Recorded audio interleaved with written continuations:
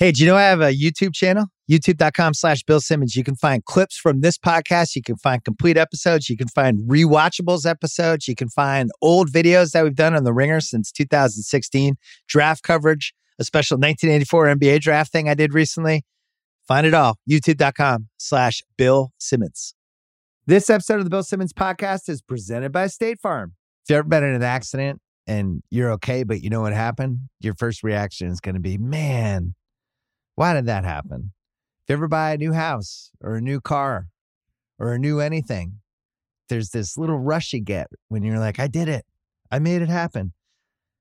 But really, the only words you need to remember are, like a good neighbor, State Farm is there. State Farm has options to fit your unique insurance needs, meaning you can talk to your agent to help choose the coverage you need, have coverage options to protect the things you value most, file a claim right on the State Farm mobile app, and even reach a real person when you need to talk to someone. Like a good neighbor, State Farm is there. Learn more at statefarm.com. This episode is brought to you by SimpliSafe. Make this summer the best one yet. Invest in a SimpliSafe home security system. I have one. I love it. It's a great way to protect your home when you're not there. You need one, especially during the summer. You know what burglars know? People go away during the summer. That's what happens. So when you're away, you want to make sure your place is protected. You want to make sure that you potentially have little camera things you can watch on your phone to see what's happening at your house, at your front door, inside. You deserve some peace of mind. Get it today with SimpliSafe. Right now, get 20% off any new SimpliSafe system with Fast Protect monitoring at simplisafe.com/BS. There's no safe like SimpliSafe. We're also brought to you by the Ringer Podcast Network. We did the 250th movie of the Rewatchables on Monday, Scent of a Woman. To celebrate, we made every episode of the Rewatchables available on all platforms. So if you've missed anything from the past and for whatever reason, you just didn't know where to find them, well, now you can find them wherever you listen to podcasts. The Godfather, The Town, Shawshank, Top Gun. I mean, God, we've done so many great ones. They are all available wherever you get your podcasts. If you're trying to prepare for your fantasy draft for football, Matthew Berry's coming up a little bit later. Don't forget to check out theringer.com. Our fantasy football guide is exceptional. Our fantasy football podcast, the Ringer Fantasy Football Show, also really good.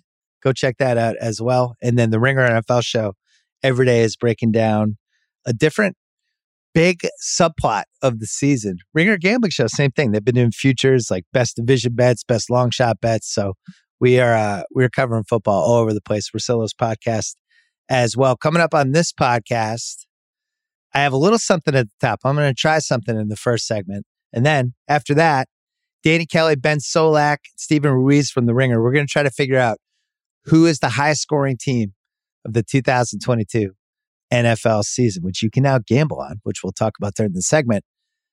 And then last but not least, Matthew Berry, formerly of ESPN, formerly we were teammates at ESPN, now he's at NBC, and we're going to do our annual fantasy preview. He's going to tell us why he made the move to NBC, and fun to talk to him. As always, it's all next. First, our friends from Pearl Jam.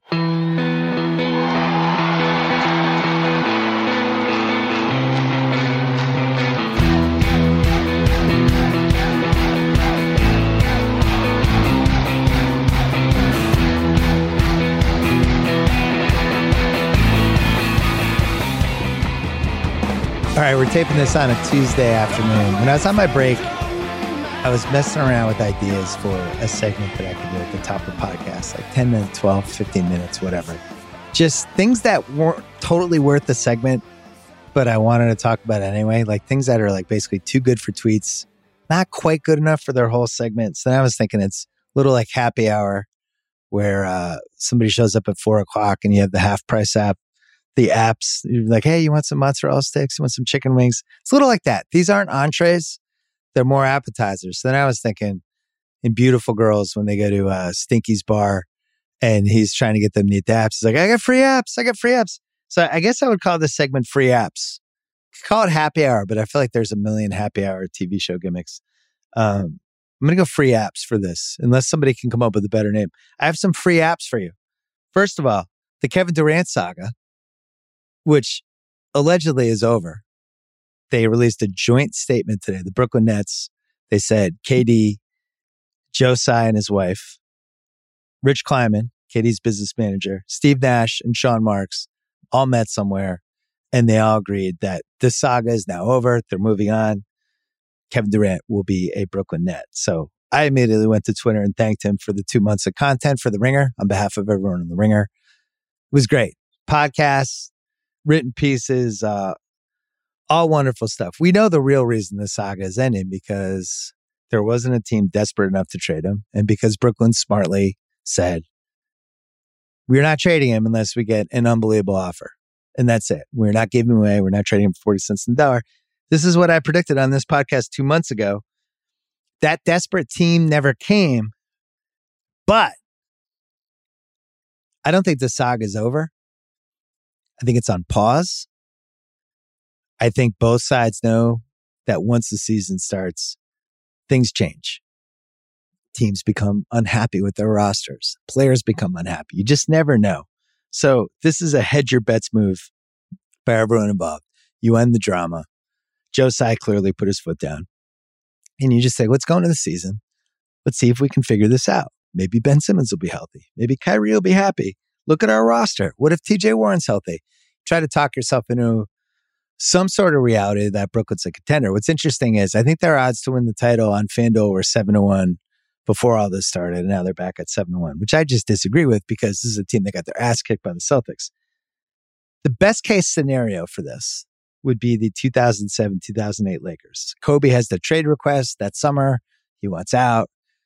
Depending on what you believe, he almost went to Chicago. He definitely almost went to Detroit. That one seemed to be true. I think it was Rip Hamilton and Tayshaun Prince and lots of picks and Jerry Buss, who one of the best owners of all time and eventually a really good character on an HBO show.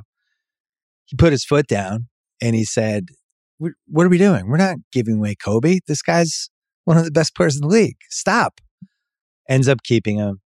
So I went back and I looked up that 2008 Lakers season because everything changes on one of the darkest days for Boston fans or people who hate the Lakers when the Lakers stole Pau Gasol a couple weeks before the trade deadline. One of the most indefensible trades we've had just because they didn't shop him. Nobody in the league knew he was available. It was the one time in the last 15 years that other teams reacted like fantasy football owners who didn't realize that their drunk friend just traded their best quarterback and didn't even shop the quarterback.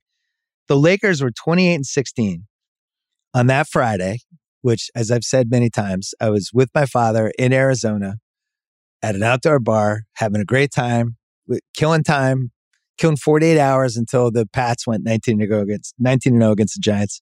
Guess what happened? Pau Gasol gets traded. I can still see it on that little TV. And we're like, wait, that's all they gave up for him? That's it? Kwame Brown? Crittenden? It's like they freaking stole him. Where was everybody else? And we're having a heart attack about it. And then 2 days later, the Pats lost to the Giants. Not the most awesome weekend, other than it was a birthday trip for my dad. But the Lakers are 28-16 on the day of that trade. Kobe scored 46 that night. They were 29-9 after the trade. They were 65-17 the next season. And my point is this. If you're going to say that the parallels to this situation are the Kobe thing 15 years ago, they still need the Pau Gasol type trade. And what all of this does is it buys time. Like, could Simmons be in that trade? Could it be Kyrie Irving on an expiring contract? Could they patch some pieces and maybe it's Joe Harris and a couple contracts and they're taking on somebody else's expensive asset because somebody wants to dump salary or they want to reboot or whatever? They're buying time to see if they can get their version of the Pau Gasol trade. Right now, I don't think they have one of the three best teams in the East, and I don't even think it's really arguable. I think the Celtics are better. I think Milwaukee is better. I think Miami is better. And then if whatever we get from Harden, if Harden is closer to 3 years ago Harden than the last 2 years Harden, then Philly's probably better. But regardless, they bought themselves some time. And if you're KD, what are you going to do? You can be as mad as you want, but you're under contract for 4 years and they weren't going to trade you for 30 cents on the dollar. Which brings me back to my point. I don't think this saga is over. I think it's on pause. So that's my first one. My second free app for you. It's free app gimmick. Not bad. I don't mind it.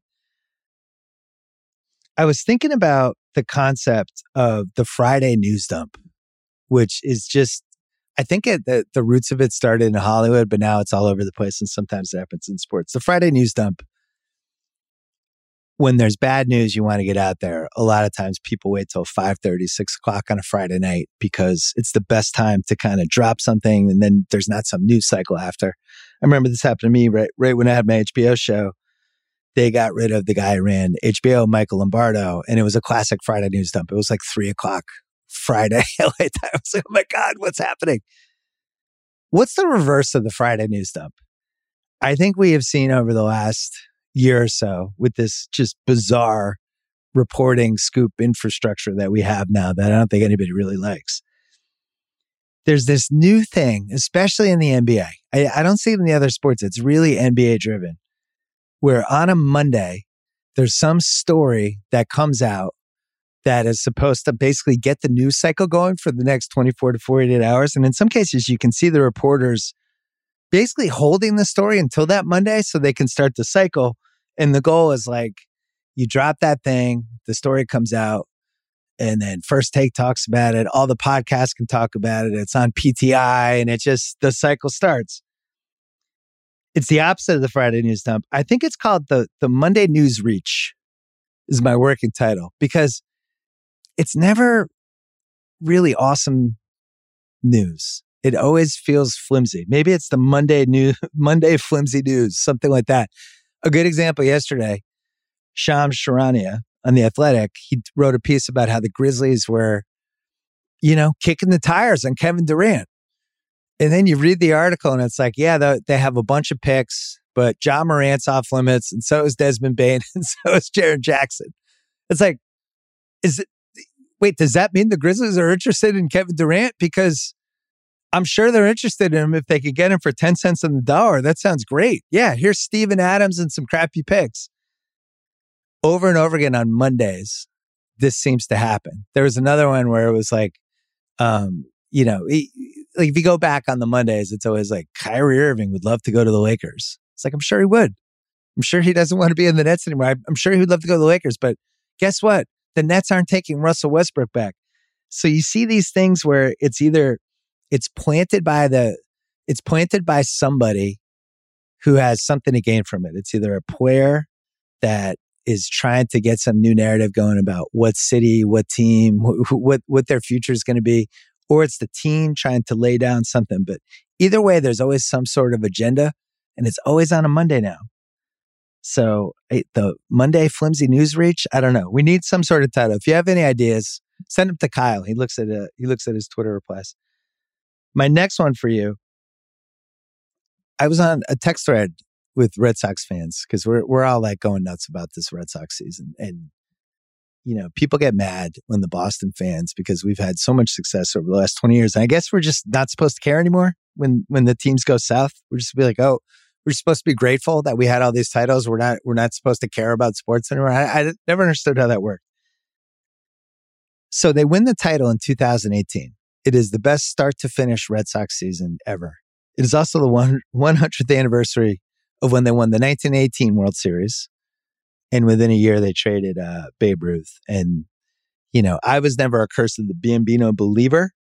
It was more of an organizational failure thing that doomed this team over and over again. You go through like the Ted Williams era, you go through the 60s, they work out people like Jackie Robinson, don't sign them. They were the last baseball team to not have a black player. You go to the 70s, they have the best young team probably of the decade. And by 1981, the team's been decimated over and over again. It was organizational incompetence. And that was why the Red Sox always fell short. And yeah, there was DNA and there was the fatalism, and you could feel it sometimes in Fenway. I wrote an entire book about this. It's called Now I Can Die in Peace. 04 it flips. The Red Sox get their mojo. We become just another expensive sports franchise. They win 4 titles from 2004 to 2018. The fear is that the organizational incompetence era is back. It is not like, I'm not going to do they traded Mookie and it's the curse of the Mookie Betts. Like, I don't believe that. I do believe in the organizational incompetence. And you look at everything they've done really we're looking at 3 years now from how they handled the Mookie thing on down. And on our Off the Pike podcast, Brian Barrett did a great job of laying out just how terrible the GM Chaim Bloom was the last 10 months. Just every inexplicable decision. My fear is that if now the old Red Sox are back, which I really hope that's not true. They have a good farm system, whatever, but that Mookie trade, as we get further and further away from it, you look at the Dodgers. I looked at the standings of the Dodgers are 84-36. Mookie's a big piece of it, obviously. My fear is that Mookie trade is going to start to take this outsize kind of historical importance. And that was what I was on a text thread about, because we knew in the moment, much like if you go back and you read anything about the late 1910s when they traded Babe Ruth, it's like, you're trading Babe Ruth? That guy's amazing. Why are you doing that? And it was because they had an idiot owner. In this case, they already blew with Betts. It feels like they've blown it with Bogarts. Whether that's, whether you want to pay him $100+ million, who knows? But then the Devers piece is the other major piece of this, that you have this guy in his mid-20s who the arrow is pointing up. You could have taken care of him for the year. You didn't. And I'm just getting a little worried the old Red Sox are back. It feels like the owners who, they're trying to build this Fenway Sports Group empire. They're trying to get an NBA team in Las Vegas. That is not me guessing. That is a fucking fact. I'm telling you, they're trying to get an NBA team in Las Vegas. They bought the Penguins. They have Liverpool. They're trying to build this whole sports armada, basically, and they forgot about the Red Sox. So the Mookie trade, I'm just flagging it now. I really hope 7 years from now, that just doesn't become one of theirs the same, because that's what I grew up with fucking narratives and people going, oh, and then when the Carlton Fisk, and you just go all the way through. I hope the old Red Sox aren't back. Next thing for me, I was thinking about the Deshaun Watson thing in the NFL, and obviously a reprehensible saga, start to finish. It just couldn't have gone worse, really, for anyone involved. The Cleveland Browns, horrible for them. They just couldn't have come off worse. Watson couldn't have come off worse. Changed his story 10 times, and just impossible to root for at this point. Goodell, yet another disaster for him. And at this point, if you go a scale 1 to 10 of Goodell fuck ups, Ray Rice probably a 10. Bounty Gates an 8.5. I would say this was start to finish at least an 8. And it's going to linger through the season. And what's interesting to me about the Watson thing is and maybe this was, I was writing pieces for ESPN and for Grantland at the end of the 2000s into the 2010s. And people were really critical of football, really critical. We had all really had it with how violent the game was, how they were denying the concussions and the CTE, the old players. And it just, there seems something fundamentally almost evil about the sport and how it was run. And all these rich billionaires just wreaking havoc over cities, forcing them to build stadiums, over the ex-players, their moral compass. Everything just seemed way off, to the point that it was starting to affect how people felt about football, including me. And I still loved it. I love gambling on it. I love playing fantasy. And yet, love the Patriots, obviously. And we had a great ride with Brady and the crew. But there was something unseemly about football. And, deep down, you're just kind of I wish I didn't like football this much. And I don't feel like I was the only one who felt that way. And I certainly wrote enough pieces about it in the moment where it was man, this is just pretty brutal. Just all things considered, the human element of it, how they regard people, how they regard social situations. I just wish I didn't like this league. And then you think then the Kaepernick situation happens and the national anthem, and it's just on and on. It's just the league would just keep shooting itself in the foot. And then the pandemic happened. And guess what? People really miss football. Now I feel like football is more powerful and impervious to criticism than ever before. If anything, this stuff seems to just bounce off people now. This Watson story was horrible. It was just horrible. If my daughter doesn't care about football, but if she was a big football fan, I can't even imagine the conversations I would have about this with her. And yet ultimately it's like people expect it now. They expect the worst from football at all times, and they don't really care. It's like we've all kind of looked at this and we've made our peace with it, how we feel, and we still watch it and we still care. And we just assume that a lot of times stuff is going to happen that is just really fucked up. And in some cases, just socially unconscionable.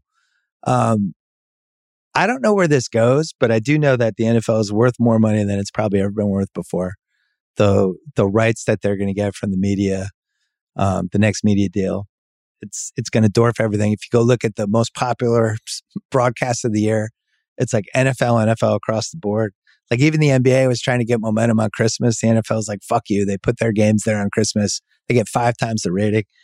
And it's just like the NFL is unstoppable. And I think the difference in 2022 versus where we were in that 2008 to 2015 range was we still felt like there was a way that maybe things could change.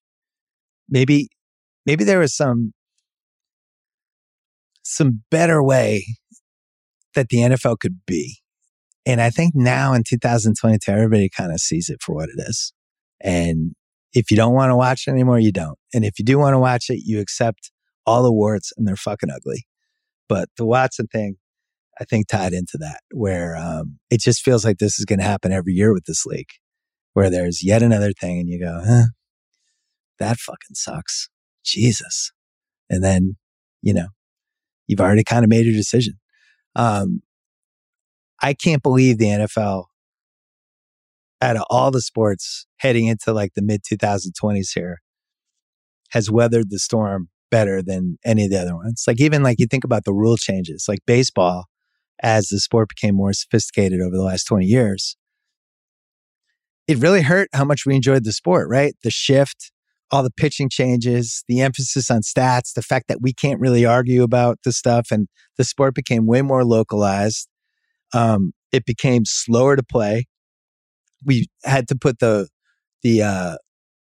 fence around the stands because people kept getting hit with foul balls because they're looking at their phones.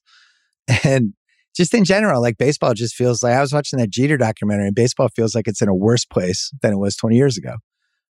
Basketball, you could argue in some ways is in a worse place, some way it's in a better place. I don't know, with the style of play, it has shifted so far toward the threes that you could argue, even though that might be a little more interesting for fans and the spacing, but there's a generic way that it's played now that I'm not positive is great. I'm also not sure that Steph Curry, that 3-pointers should be worth 2 points to the way it is. Like, should Steph Curry be the most dominant player in the league over Giannis? So you could argue either way, right? With football, pretty much for the on-the-field product, everything is better, right? They made the game way safer. They protected quarterbacks in a totally different way. They made offense more fun, and they made the game significantly less violent. So you could argue football from 2007, just as a competitive sport, the way it's played to now is in a much better place. So just conundrums everywhere with football. It's a very strange time to be a football fan. And I think post-pandemic, when people were just looking for anything and football came back, that felt like the moment when we just kind of, you just kind of move on. So, okay, we're going to take a break. We're going to come back. We're going to talk to the fellas from The Ringer. Kick off week 1 with FanDuel, America's #1 sportsbook. Join today to get started with $150 in free bets guaranteed when you place your first $5 bet. Just sign up with promo code BS to get in on the action. Then you can turn game day into payday all season long. We are about to do a segment where we're going to try to figure out the highest scoring team for the 2022 NFL season. There are ways you can bet on this. We are all going to give our picks. So stay tuned for that segment. Hint, I kind of like the Chiefs. I think they're 10-1. Yeah, step in on that. Play your way and bet on more than just the final score. Wager on everything from touchdowns to total yards to catches. You can even combine your bets for a chance at a bigger payout with the same game parlay. Don't fumble your chance to get $150 in free bets, win or lose, with promo code BS. Make every moment matter more with FanDuel, official sportsbook partner of the NFL. Must be 21 plus in select states. First online real money wager only. $10 first deposit required. Bonus issued as non-withdrawable free bets that expire 14 days after receipt. Restrictions apply. See terms at sportsbook.fanduel.com. Gambling problem? In Arizona, call 1-800-NEXT-STEP. Connecticut, 888-789-7777. In Colorado, Iowa, Indiana, Illinois, New Jersey, Pennsylvania, Virginia, 1-800-GAMBLER. In Michigan, 800-270-7117. 1-877-770-STOP. In Louisiana, 1-800-270-7117 for confidential help in Michigan. 1-877-8-HOPE-NY or text HOPE-NY in New York. Tennessee Redline is 800-889-9789. And in West Virginia, 1800gambler.net. This episode is supported by State Farm. If you've ever been in an accident and you're okay, but you know what happened, your first reaction is going to be, man, why did that happen? If you ever buy a new house or a new car or a new anything, there's this little rush you get when you're like, I did it. I made it happen. But really, the only words you need to remember are, like a good neighbor, State Farm is there. State Farm has options to fit your unique insurance needs, meaning you can talk to your agent to help choose the coverage you need, have coverage options to protect the things you value most, file a claim right on the State Farm mobile app, and even reach a real person when you need to talk to someone. Like a good neighbor, State Farm is there. Learn more at statefarm.com. All right, bringing in the big guns here. Danny Kelly, Ben Solak, Stephen Ruiz, first appearance on the BS podcast. We're going to try to figure out the best offense in the NFL through the proxy of highest scoring team. Why does highest scoring team matters? One, we can bet on it. In FanDuel, I actually I forced them to do prop because it's been out there, but now it is on FanDuel.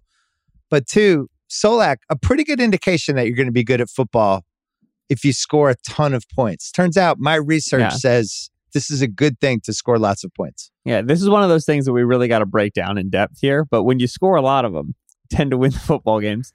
It's funny, though, like when you go and you look back, the top scoring teams is actually like really volatile. I thought it was just going to be like the best offenses every year and go ahead. There's only one team in the last 5 years that's won the scoring title that in the year previous was even in the top 10 of top scoring teams, right? Like the Cowboys won it last year. They were 16th the year before. Packers won in 2020, 15th the year before. Ravens in 2019, 13th the year before. When the Rams won it in 2017, they had been the last team in the league, 32nd in 2016. They obviously got McVay, and that kind of changed their fortunes a little bit. But it is like a bit of a one-off, which makes it fun because it's not like, oh, who do we bet? The Chiefs or the Bills? You can bet like zany teams here and be very justified.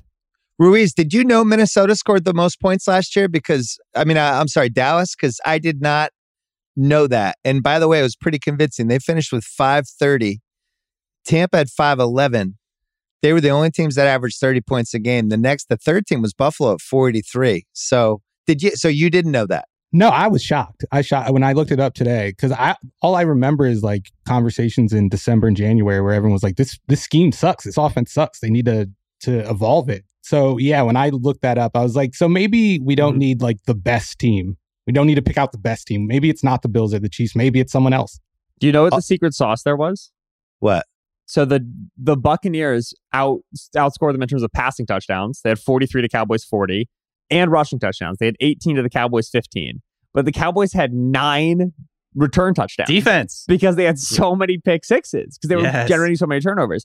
The next closest in terms of return touchdowns, which I think is like defense and special teams, was Miami with 6. So the Cowboys were there at 9. So basically, like, we're going to try to figure out who's going to win the scoring title. But if somebody across the league decides to Trevon Diggs, we're all screwed. Like, that's not happening again. That juice the stats, yeah. Oh, yeah. I look back at the last 6 years. There was only 1, 2, 7, 8, 9, 11 teams in the last 5 years that averaged 30 points a game. I would have guessed way higher than that. Mm-hmm. Last year we had 2. 2020 we had 5. Green Bay, Buffalo, Tampa, Tennessee, New Orleans. 2019 it was only the Ravens, 531. That was like the big Lamar season. Mm-hmm. They were 42 points out of the next team. In 18 we had KC with 565. Rams 527, New Orleans 504, and then nobody in 2017.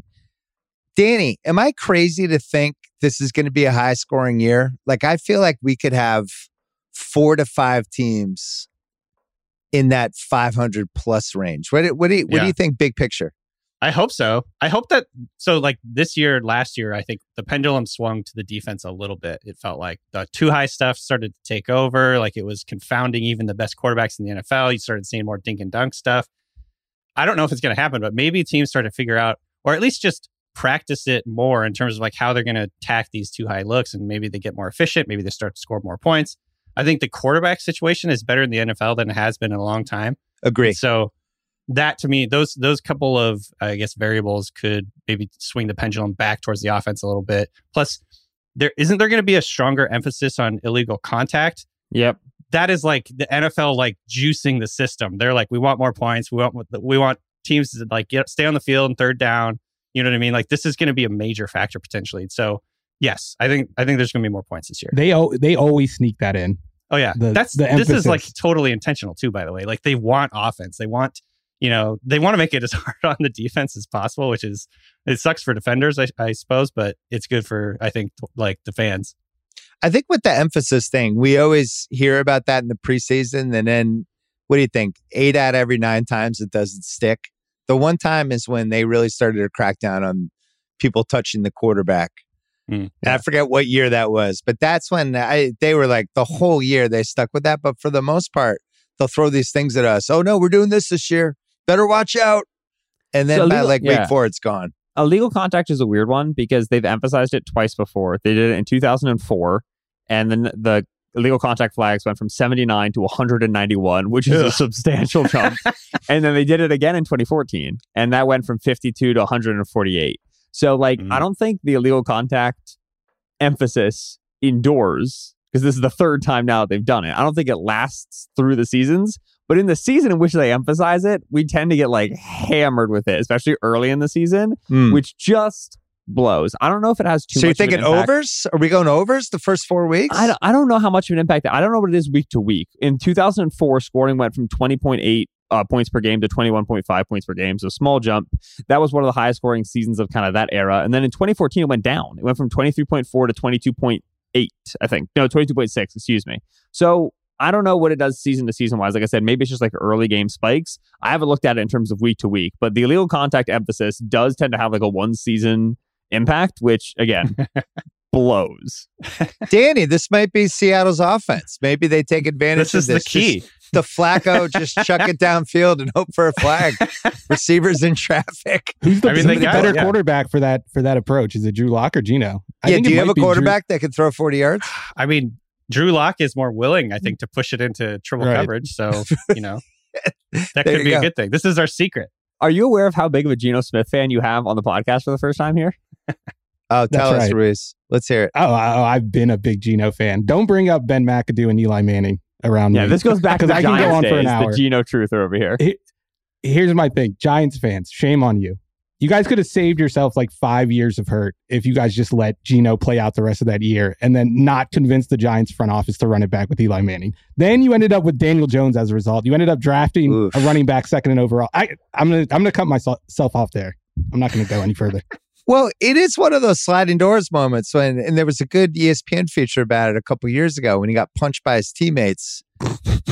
By his teammate, I forget the guy's name, but the IK Nkampali, I think it was. Yeah. And he was the starter in preseason. They had a pretty good offense. And it was literally his career was never the same. And by the time he was healthy, the team had gone in a different direction. And that was it. But when they started him, what was that, a Thursday night game or a Monday night game last year? I've always kind of liked him too. I remember betting on the Seahawks in that game. It's like, Geno. Was that the Saints game? Did you win? It was the Saints game. I think they covered, but they did not win, right? Yeah. It was one of those. Didn't you lose at the tail end? Danny, did you block last season out of your mind? Yes, absolutely. No idea. Yeah. No memory of that. So before we talk about the favorites, I think we all kind of like the same sleeper. Or maybe some of us do. Solak laid it out at the beginning, talking about the variance, the volatility, the Rams going from 32nd to 1st. I'm staring at the Vikings are 22-1. Lousy division, potentially. At worst case scenario, mediocre division. But if Green Bay is not as good as maybe some people think, could be a bad division. Pretty easy schedule. Thielen's back. A lot of Thielen buzz right now. A lot of fantasy sleeper buzz with him. good running back situation. They have one of the best receivers in the league. Cousins has put up the numbers. Now they got rid of Mike Zimmer. Little offense-friendly coach. I don't know. It's Solak's smiling. What do you think, Solak? It's because of the Kirk Cousins puts up the numbers argument, where it's like, I refuse to believe it because it's Kirk, but also that's what Kirk is. Kirk is empty stats. Like winning, like being the most successful offense, scoring the most points on offense, and also like going 10-7 and getting creamed in the wild card round is just like the most Kirk thing. It'd be the Kirkiest of all Kirks. And like I can see it happening for that reason. I agree that when you get like outside of the top groups, the Vikings are one of the most enticing groups. Besides the Kirk aspect of everything, what still does give me pause is the Kevin O'Connell look, because I don't think I know just yet what Kevin O'Connell is. And I would love to say with confidence that because of what Cooper Kupp was to the Rams last year when Kevin O'Connell was running that offense, that O'Connell is the guy to solve this Kirk feeding Justin Jefferson issue that's kind of been festering in Minnesota for a couple of years. I'm not confident enough yet to say that. If I were, I'd be like all the way on board. That's my pause. Besides also Kirk Cousins being the quarterback of the Minnesota Vikings. Yes, because following in the footsteps of offensive guru Mike Zimmer is going to be real tough for Kevin O'Connell. Clint Kubiak, baby. He had he was a visionary in terms of NFL offense.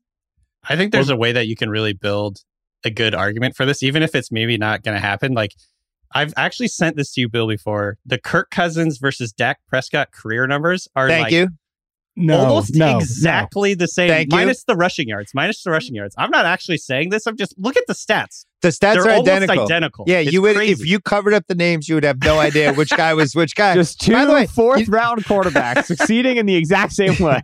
You know, Ruiz is groaning, but you know what else is identical? Their playoff success, because Dak doesn't have any. And to me, like the Dak thing, I get it. People love him and whatever. He's a great guy, but the proof is in there. He just hasn't done it on a big stage, and he's basically the same guy as Cousins. But everybody hates Cousins, so we're not allowed to say this. I don't know. And by the way, who put up the most points last year? Dak. I was about to say the other Kirk Cousins Dak for those stats, baby. I have to ask: is this Kirk Cousins appreciation or is it Mac Jones cope? Because I feel like when you get used to that type of quarterback, you start to appreciate quarterbacks like him. That's a real thing. Like, you know, when Tom Brady was like, I guess he was talking about Derek Carr. That's like the rumor going around. He's like, you're going to stay with that guy? Like, when you're Tom Brady, you look at Derek Carr as one of those bad quarterbacks. But like when you have a mediocre quarterback, maybe you appreciate Derek Carr a little more. So that I'm saying I think you need to remember what Tom Brady was and have higher standards for your quarterbacks. Just the Mac Jones slander out of nowhere, I don't understand it. But the catching strays. I am not a Kirk Cousins fan, just for the record. I have had him on fantasy, and it was shocking how many times you throw him in there, and you kind of feel pretty comfortable that he's going to get 25 to 29 points. Like, he does put up stats. You do not want to bet on him ever, like in a tease where you've teased him down from 8.5 to 2.5. You just need them to win by a field goal, and that's when he kills you. But all you do is you live fade the Vikings. That's just wait until they go up nice 14-3 in the second quarter, and you go, and now we bet on the other team. Somehow Kirk like finds a way to throw like 4 touchdowns, and then the Vikings still score like 23 points. I know that's mathematically impossible, but Kirk finds a way. They play the AFC East and the NFC East. So if I was picking divisions, those would be 2 of the 3 I would probably want. They also have the Bears twice. They have Detroit twice. I don't know. It's certainly not a lot of ones. So you mentioned Brady, Tampa, which I think they're one of the favorites in here. They are plus 950. So the odds right now: Buffalo's plus 650, Tampa plus 950, KC's 10-1, Chargers 10-1, Rams 11-1, and then it starts to get bigger. The Tampa offensive line thing and combined with Brady just disappearing for 10 days and the new coach, I have some real concerns about Tampa now. And I think there's a difference between trying to look at stuff to get worried about versus actually being legitimately concerned. And what I see is a 45-year-old quarterback who hasn't had a full training camp, who retired and unretired, and now an offensive line that was excellent last year that is going to be lucky to be mediocre this year. Ruiz, what do you see with Tampa this year? I'm not concerned about the offensive line. I'm going to go the other way with it. I think having a bad interior, that's where the injuries have been in the retirements. They've lost Marpet. They lost their left guard the other day. I think that's going to prevent or kind of dissuade Byron Leftwich from calling a lot of runs, because the type of runs they do call, they need a strong interior. So maybe Brady drops back even more than he already was, and they're already like a high pass rate team. And then he's going to get rid of the ball quickly. He's not going to take sacks, and they have just too many weapons for teams to man them up and kind of disrupt their timing. I think Brady's going to be able to get rid of the ball in like 2.5 seconds every snap, and it's not going to be an issue.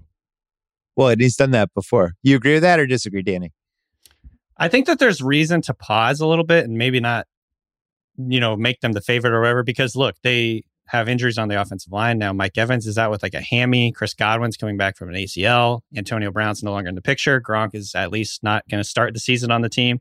So the weapons, I think, are significantly downgraded, at least for a while. So that is another factor. But like at the same time, they have a lot of depth at the receiver position. Like there's a lot of pretty intriguing guys. I know in like the dynasty fantasy world, like Tyler Johnson, Jalen Dart, and a couple of these other guys, like people are pretty excited about them. They're just dynasty fantasy world. What a grim world That's my is. community. That's my community right there. The world where Mina Kimes is looking to see if she had Dalton Keene on her dynasty roster when it got waived. Yeah, exactly. That's rough. The other thing with Tampa, a rough schedule this year. Solak, anything to add before we move on? I'm crossing off Tampa. I don't see them getting there. I'm worried because I think the book has always been interior pressure on Tom. Make that area in which he wants to step up, make that area he wants to manage as muddy as possible. When the Saints are able to shut down the Bucs and kind of that model that Dennis Allen's put out now for a couple of years, it's with rushing with form, running a ton of games. And when you put young guys who haven't had a lot of snaps at left guard, center, which is where they're weak right now, you're going to get miscommunications and problems. I think you just see that interior mucking is really the bad spot. Like I think if the Bucs could have chosen, do we lose guys on the interior? Do we lose guys on the outside? They would have picked outside without blinking. Steven's making a face at me, but I'm right. No way. That's no team would pick that. No team would pick that. That's ridiculous.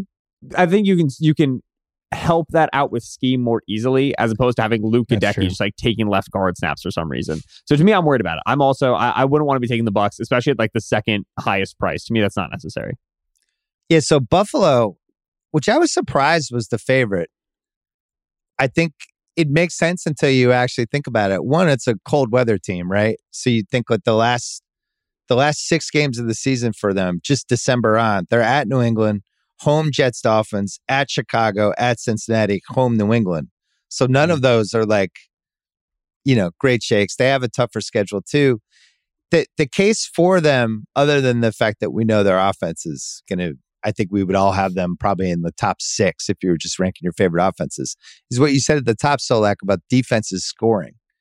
So if they're piling up, especially you see these really good teams, they're up 40-14 in the fourth quarter and they get that one last pick six or fumble or whatever with 3 minutes to go.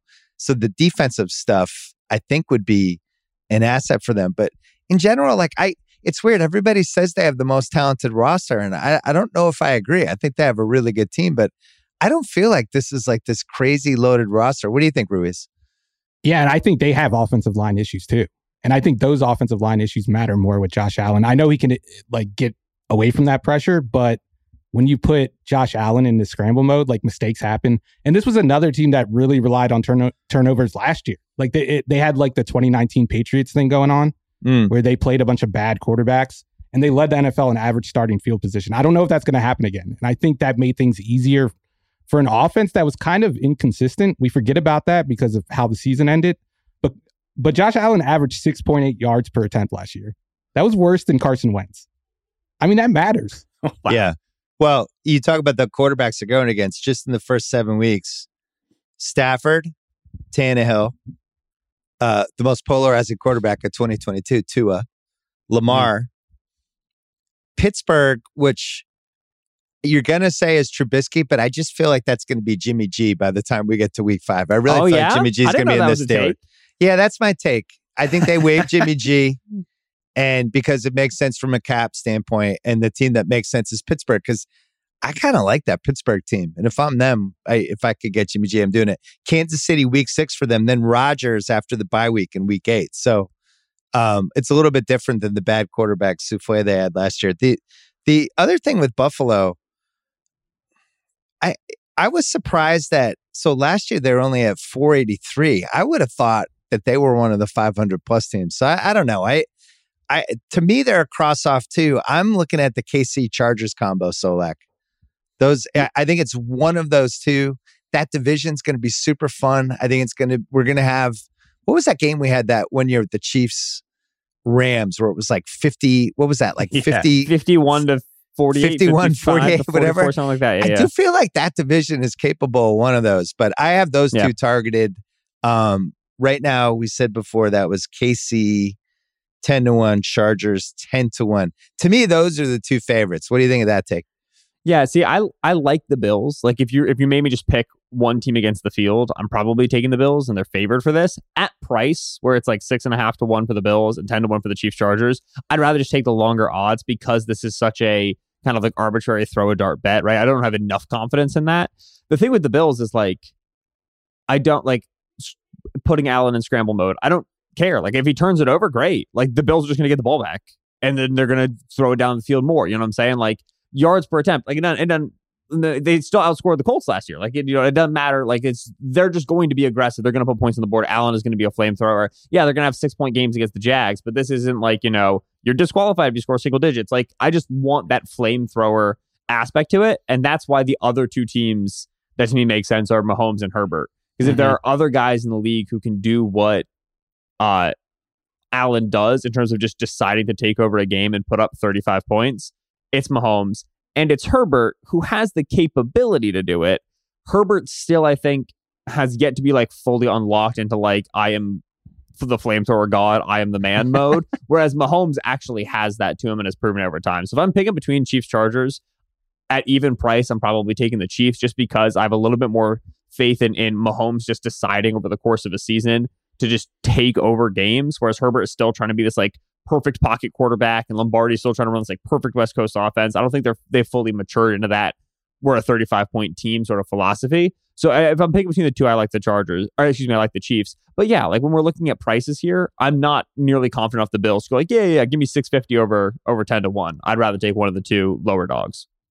So you like Herbert, the 40th best player in the league, according to whatever that weird NFL ranking thing was? Listen. Number 40, Justin Herbert.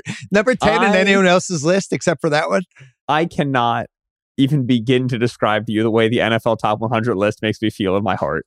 It just breaks me to my soul, man. It's so bad. I saw it. I was watching the preseason game, and they were running it on the ticker on the bottom. I hadn't seen it because I think all those lists are always terrible. And they're running it. I'm like, oh, whoa. It was just like every time they ran the next 10, I was always startled by, I mean, I love Mac, but putting Mac in the top 100 at this point is kind of insane. And then Herbert at 40. That also seemed insane to me. Danny, Chargers or Chiefs? What do you got? Oh, man, this is tough. Just best points. I'm not asking you best team, just most points this season. I'm going Chargers because of the whole package. So last year, they were second in points per drive, fifth in points per game. Like one of the fastest team, top 6 fastest situation neutral offense, 7th in plays. So they're high volume plays. They play fast. They have Justin Herbert at quarterback. They have good players, Mike Williams, Keenan Allen, Austin Eckler. They upgraded the offensive line this offseason. They're playing, like you said, they're playing in that gauntlet of a division where there's going to be potentially a lot of back and forth shootout type games. Couple gimme first 5 games, right? Cleveland with no Deshaun, Houston week 4, Jacksonville week 3. And I think to me, the edge really is what the Chiefs have on offense in terms of like their skill players right now. Like Kelsey, I definitely still believe in, and obviously Mahomes is Mahomes. But I just, what are we going to, like, is MVS, Juju, the running back situation there isn't as great. Are they going to try and be like more of a run heavy team now because they don't have Tyreek? Like those to me are just like the slightest edge goes to the Chargers for me for that. What do you got, Ruiz?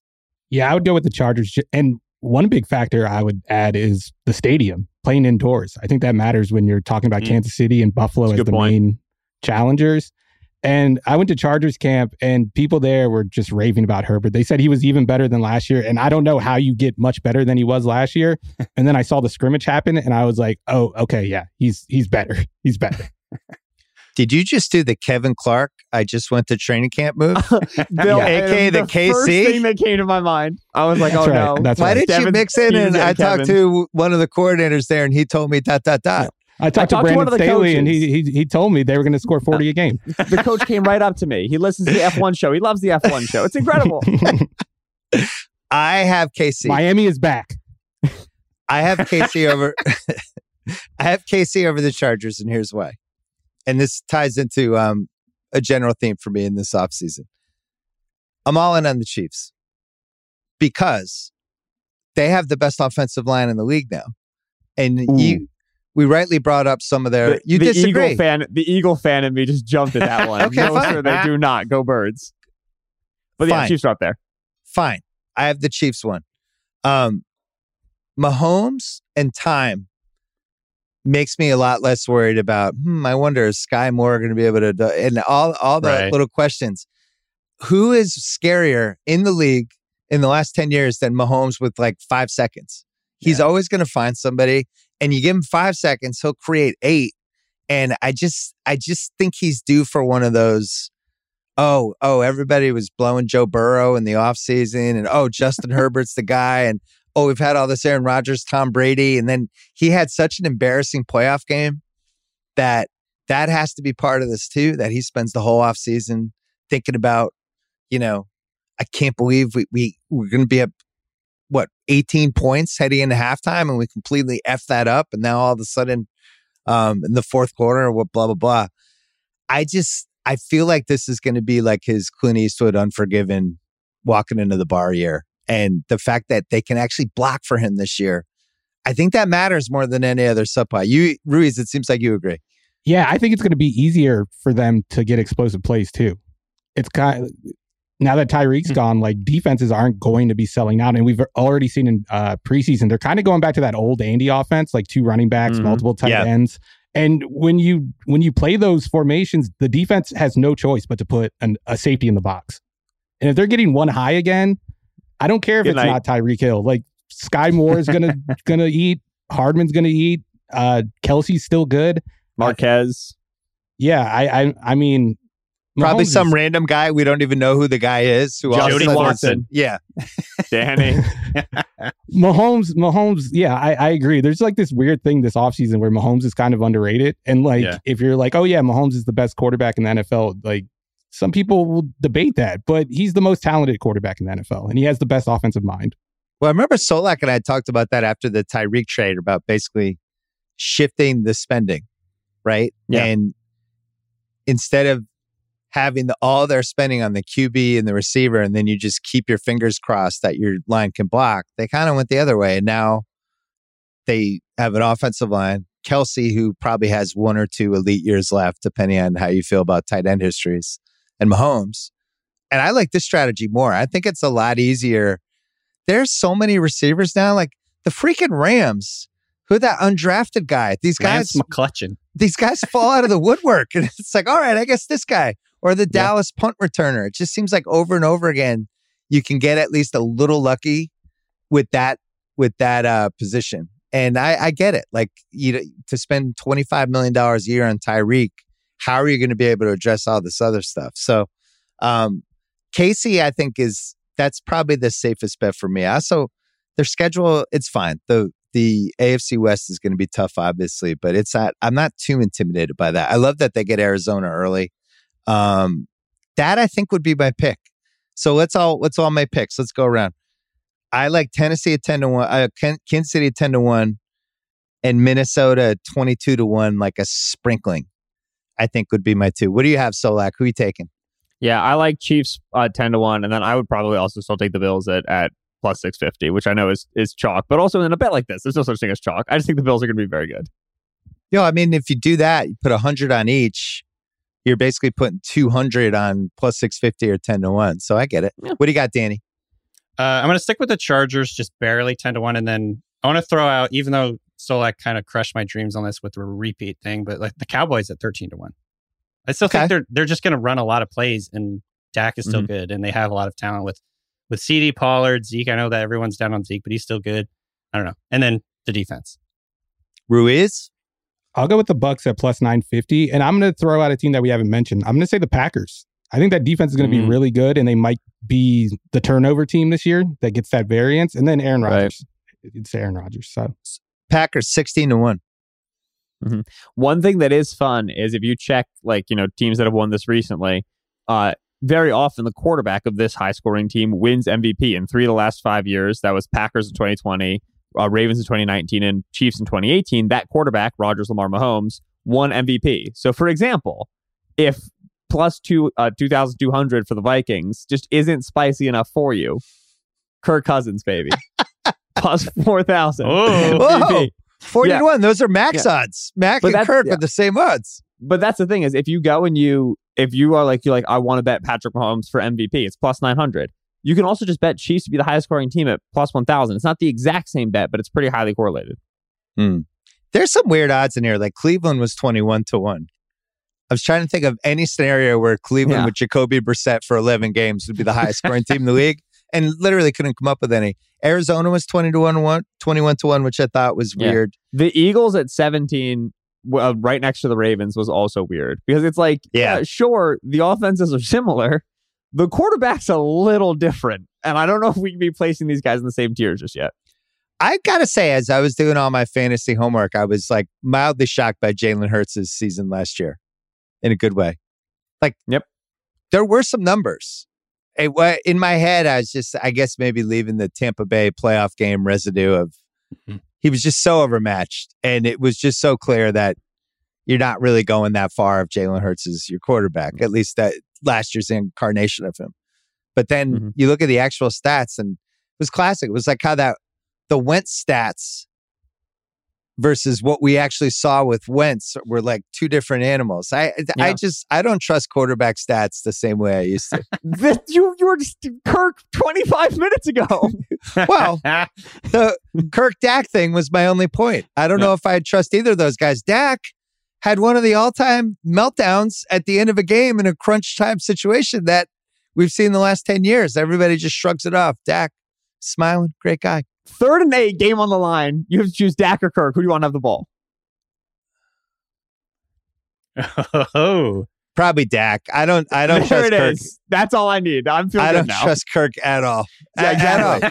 That's the thing is Kirk has completed 75% of his passes. He's averaging 10 yards an attempt. He's got 2 touchdowns, no interceptions. He scrambled for a first down, and yet you're down by 3. It's 3rd and 8 on the 50, and Kirk is behind center, and you feel horrible. You just feel downright terrible about the situation you've gotten yourself in. That's the reality of Kirk Cousins. Yeah. Well, the real problem with Kirk Cousins is anyone who gambles has had just some emotionally scarring experiences with that man. That too. Yeah. I mean, just some really, really bad ones. All right. We can hear Danny, and we can hear Stephen Ruiz, and we can hear Ben Solak all on the Ringer NFL show.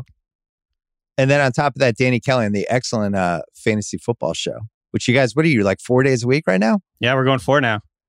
Just ramping up. Running out of goofy themes that Heifetz text to you guys. We're doing like the what if we do rip-off? Wide receivers as vodkas. He's the Andy Reid of bits. He's always got a new one. I like it. I appreciate and love it. All right, good to see you guys. Thank you. This episode of the Bill Simmons Podcast is presented by State Farm. If you've ever been in an accident and you're okay, but you know what happened, your first reaction is going to be, man, why did that happen? If you ever buy a new house or a new car or a new anything, there's this little rush you get when you're like, I did it. I made it happen. But really, the only words you need to remember are, like a good neighbor, State Farm is there. State Farm has options to fit your unique insurance needs, meaning you can talk to your agent to help choose the coverage you need, have coverage options to protect the things you value most, file a claim right on the State Farm mobile app, and even reach a real person when you need to talk to someone. Like a good neighbor, State Farm is there. Learn more at statefarm.com. This episode is brought to you by Simply Safe. Summer is all about fun vacations, but I know that being away from home can be stressful.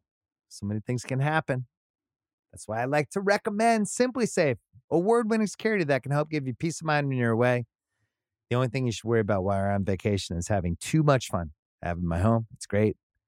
Couldn't work better. I think Simply Safe is the best because it comes with a variety of indoor and outdoor cameras, sensors to detect break-ins, fires, floods, and more.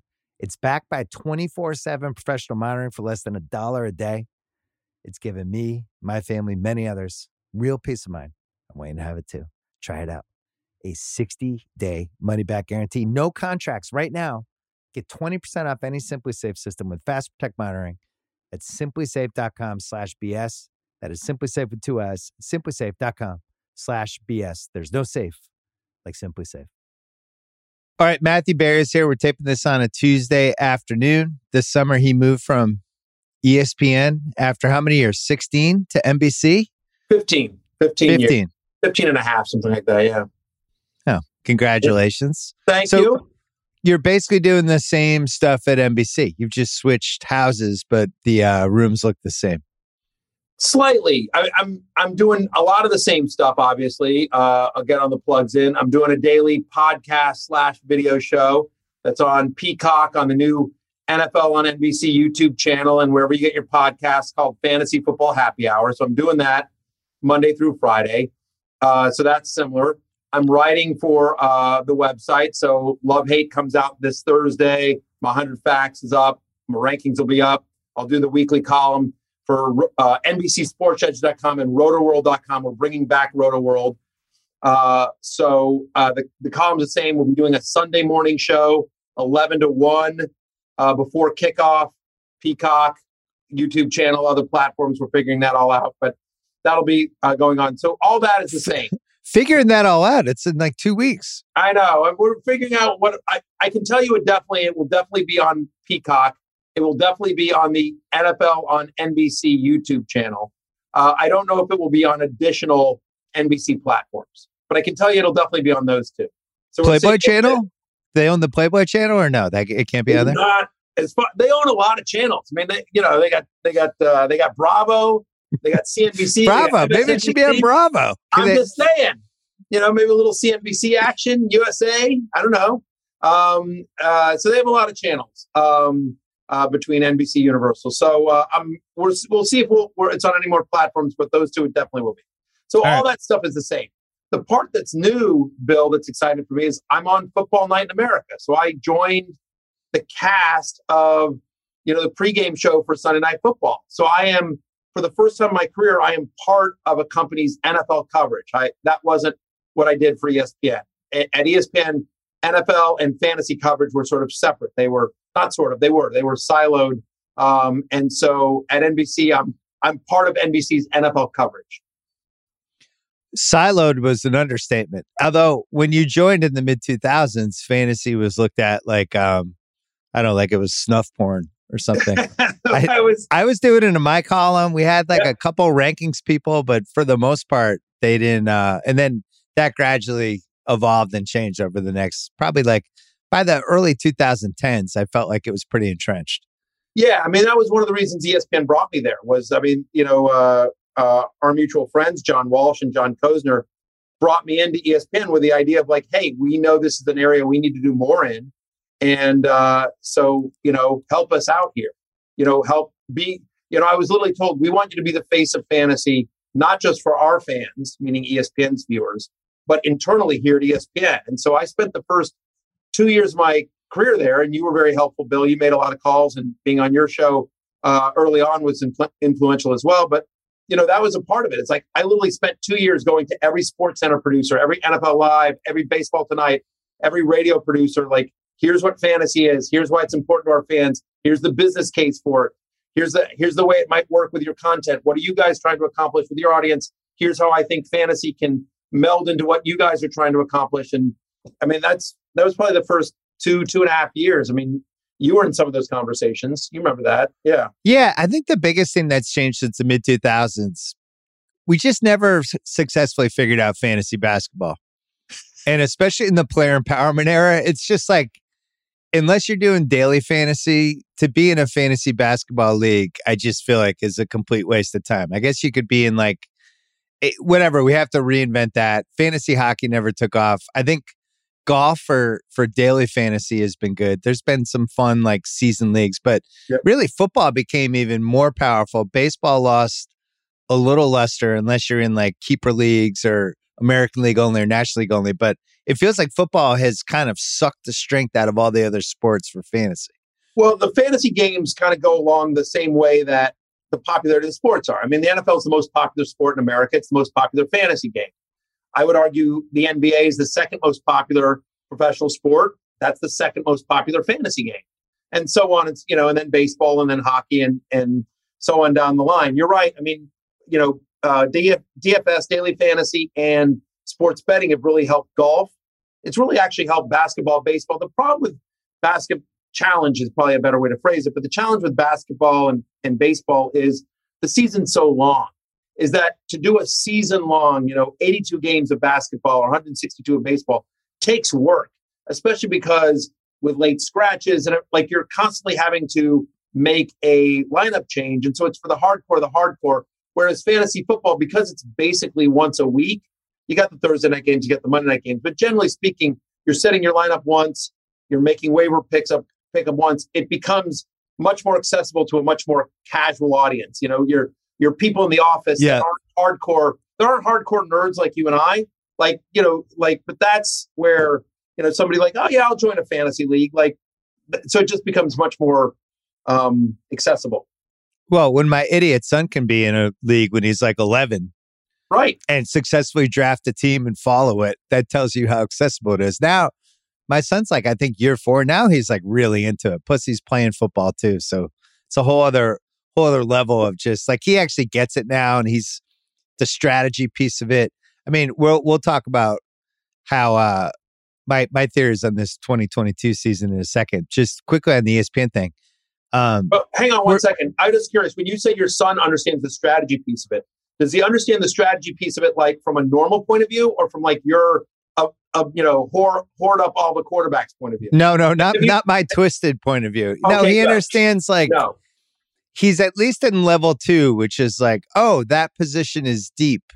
Right. Maybe I don't need that right away. Ooh, this position's a little weaker. So things like that. Like basically understanding that if I don't get Travis Kelce or Kyle Pitts as my tight end, I could probably wait and just wait till late and get Cole Kmet. Correct. So stuff like that I was proud of him. I was like, oh, you've reached level 2. Absolutely. Pretty soon he'll be in level 9, which is like I'm drafting 7 quarterbacks and I'm screwing everybody else in the league. Right. On the ESPN thing, were people surprised?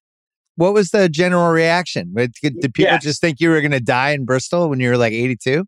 Yeah, I think people were really shocked. And I talked with a few friends of mine, and I think they were surprised that it didn't leak. It happened sort of suddenly. So are you talking about like public in general or just internally at ESPN? Well, either.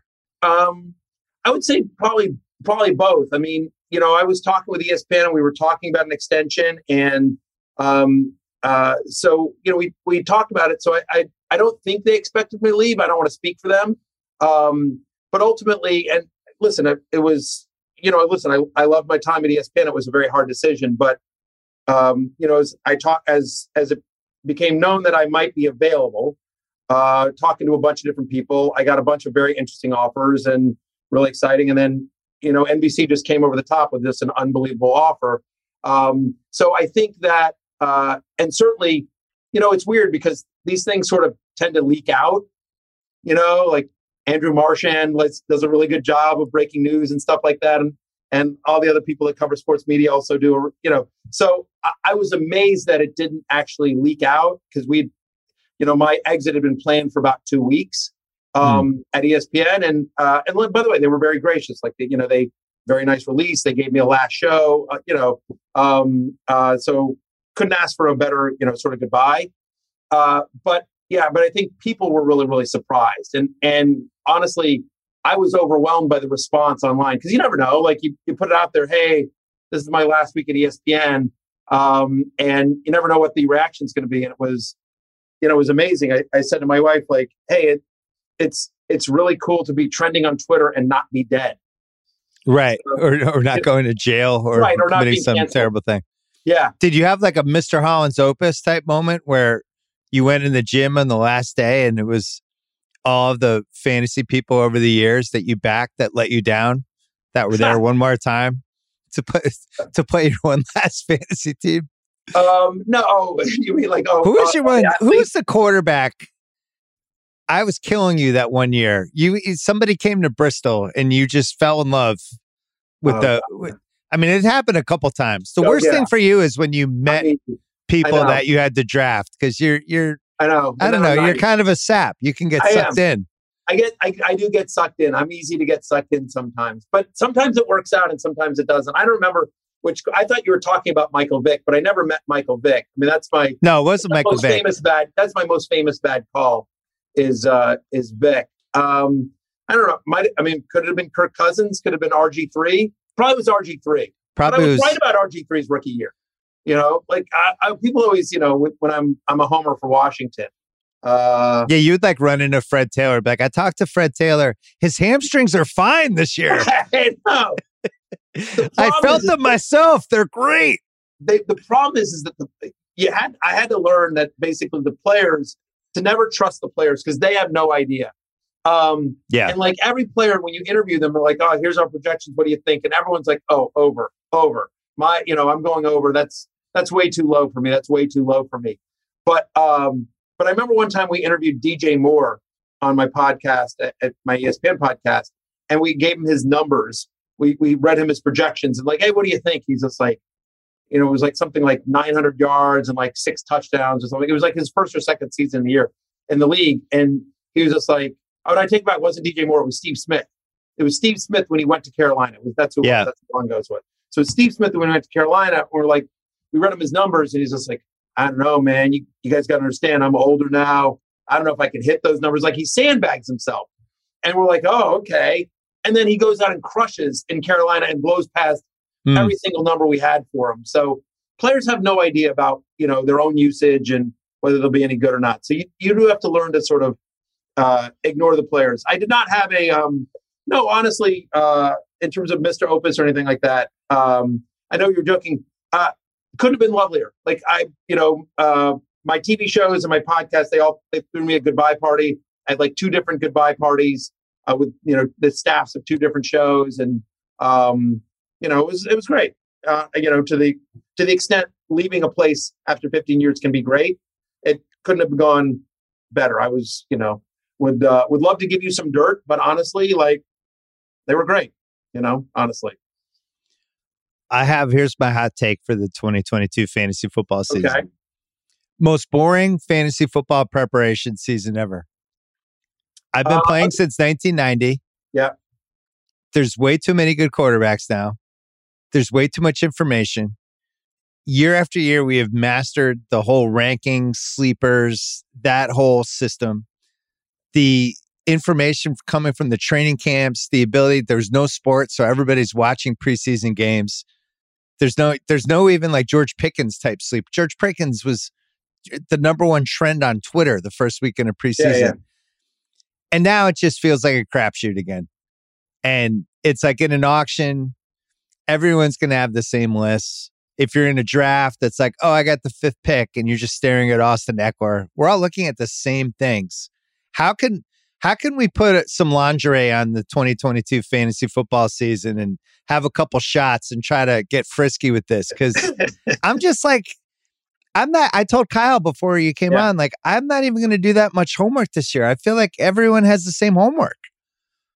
The challenge of, you're right on this part, is that there is so much information, and fantasy football is covered like 6 ways till Sunday. So it is hard to write, if you've been paying any sorts of attention at all, George Pickens or Isaiah Pacheco or, who's the running back in Kansas City, or Isaiah Likely, who's the rookie tight end in Baltimore, Josh Palmer, any of these young guys that are. How about the Houston rookie, the rookie running back in Houston? Damian who's Pierce, going to be really good. He's got the job locked up. Yeah. So I'm with you there. I think the challenge becomes, like, you just never know. Like, think about where we were a year ago, and no one expected that Cordero Patterson on his 8th team in his NFL career at year 30 would break out as a fantasy football running back superstar, which he was. He was a top 10 fantasy running back for much of the season. And so there's always going to, like, at this time last year, we knew Cooper Kupp was good. He's being drafted as a top 20 wide receiver. Everyone, and I've always made all my jokes about my little Cooper Kupp, but like even me, who's as massive a Cooper Kupp fan as there is, no one was like, oh, by the way, Cooper Kupp's going to have the greatest fantasy football wide receiver for fantasy football season by a wide receiver since Randy Moss. Like no one, like the reports out of training camp last year was that Matthew Stafford and Robert Woods had this unbelievable connection. No one knew about the Cooper Kupp Stafford breakfasts until a couple of weeks in. And so, like, I think there's some stuff, but like for every trendy George Pickens type, just think about, as Isaiah Pacheco, who's the Chiefs running back, has been talked about. People are always quick to remember Darwin Thompson? Like 3 years ago, Darwin Thompson was going to be the Chiefs running back that was like just a superstar. And that didn't happen. I mean, there's two things. There's the running backs like the Pacheco, and then there's last year the Marquez Callaway. He's ready to be the number one guy. Right. The receivers that, and I had him in 2 leagues. The receivers that there's no evidence at all that this is going to happen other than some training camp buzz. But then they start to get treated like they're Keenan Allen, who's been doing it for 10 years. And Marquez Callaway is going right around Keenan Allen time. So that's the one thing I've learned this year is I'm just ignoring the training camp stuff. Like the undrafted Rams receiver that everybody's losing their minds about, which maybe 5 years ago I could have gotten sucked in and maybe ended up leaving the bar with him. Not doing it this year. No. I'll buy him a drink. I'll talk to him, but I'm not leaving the bar with him. No, 100%. Definitely not.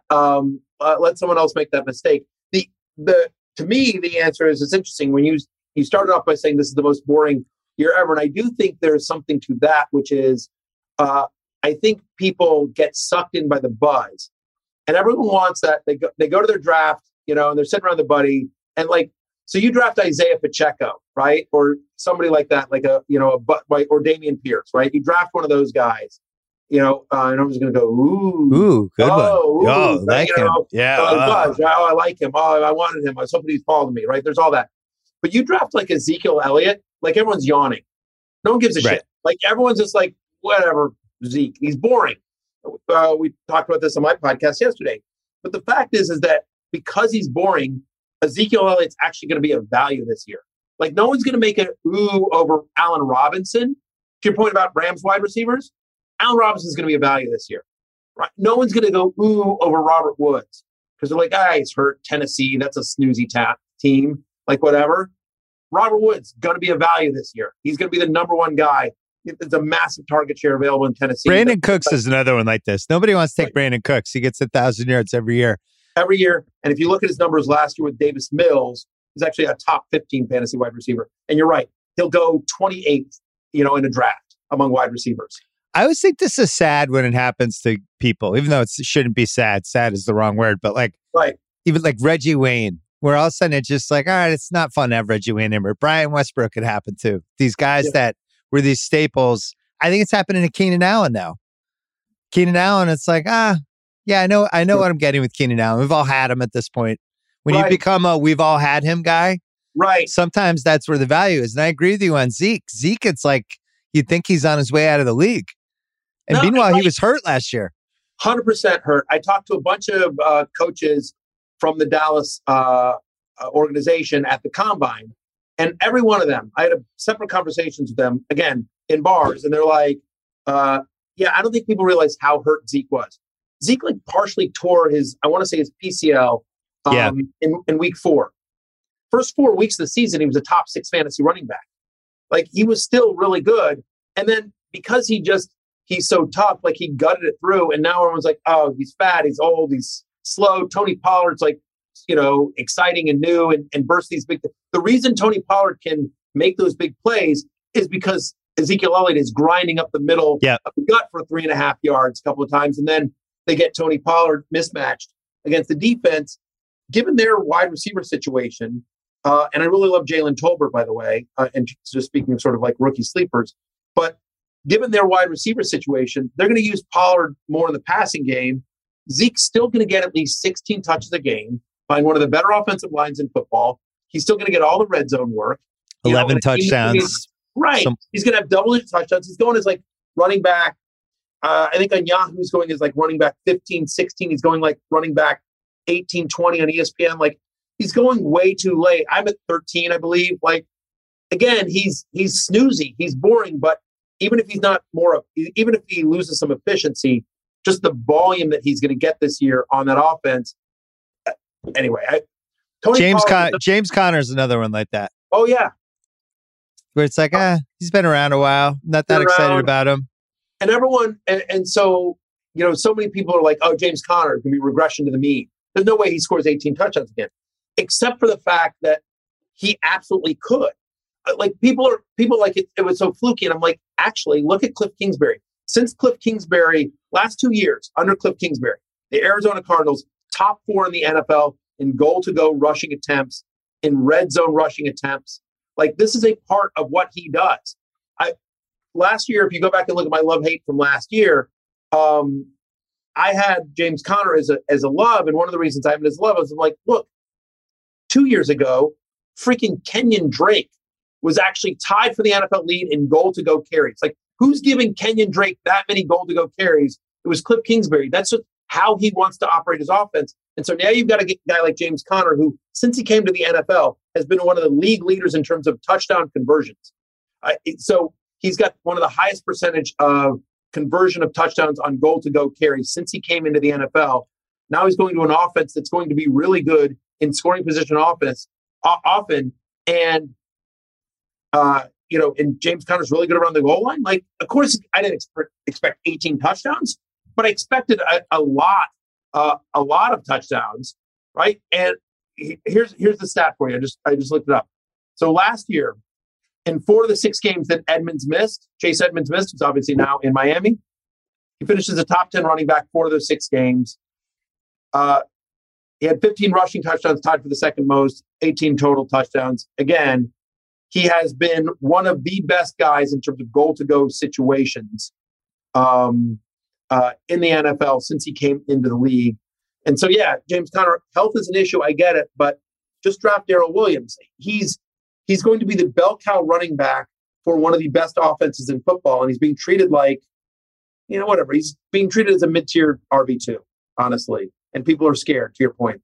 There's going to be regression. He gets hurt all the time. I don't know. Like, he's got no competition for touches. Like, I ain't worried about Darrell Williams or Benjamin or, anything like that. We're going to take a break. When we come back, as usual, I'm going to throw a bomb. Okay. And you're going to have to scatter for cover. I have a theory about how to save this boring 2022 fantasy football season. This episode is brought to you by Michelob Ultra, the official beer partner of the NBA. It's just what you need to sit back and enjoy the game, and they're also getting fans closer to the game than ever. You can win exclusive NBA prizes like courtside seats, signed memorabilia, and more. I love Michelob because of how light it is. It's only 95 calories with 2.6 carbs. You know what the perfect time for Michelob Ultra is? A little doubleheader, little NBA doubleheader. Right? First half of the first game. I don't know, West Coast time. That's usually about 5 o'clock, 5:30. Perfect time for a beer. You can do it. Grab a pack to enjoy today. Learn more and enter for your chance to win at michelobultra.com/courtside, LDA 21 and up. This episode is brought to you by Lincoln and the all-new 2024 Nautilus Hybrid, featuring customizable 48-inch panoramic display, available Revel audio system, and available perfect position front seats with active motion massage. Oh my God. The world isn't wide enough. Visit Lincoln.com to learn more. Some models, trims, and features may not be available or may be subject to change.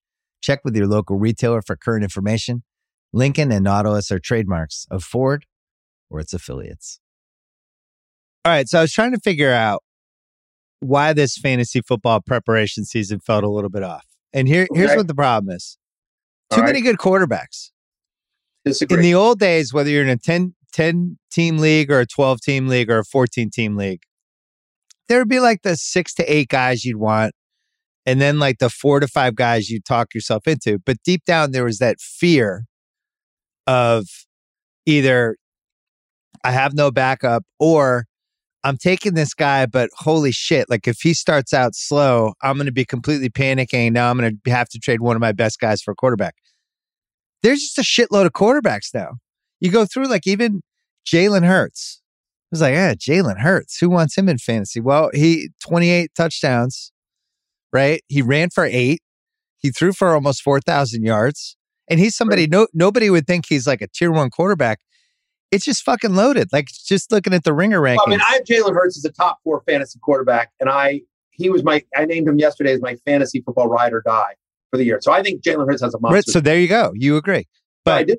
But listen though, let me go through quarterbacks quick. All right. These are guys I would be totally happy if they were my starting quarterback on my fantasy team. Josh Allen. Yep. Lamar Jackson. These are Ringer rankings. I agree with all of them. Herbert, Mahomes. Kyler Murray, I'd be a little bit nervous, but look, whatever. Jalen Hurts. Yep.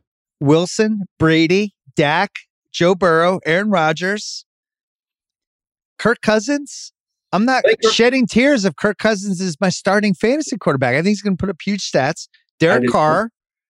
And then we move into the Trey Lance, keep your fingers crossed. That's 15 guys. Well, we didn't mention Trevor Lawrence, Winston. Right. Yeah. Tua's got a ton of receivers. I wouldn't want him on my team. Sure. Here's my point. Yeah.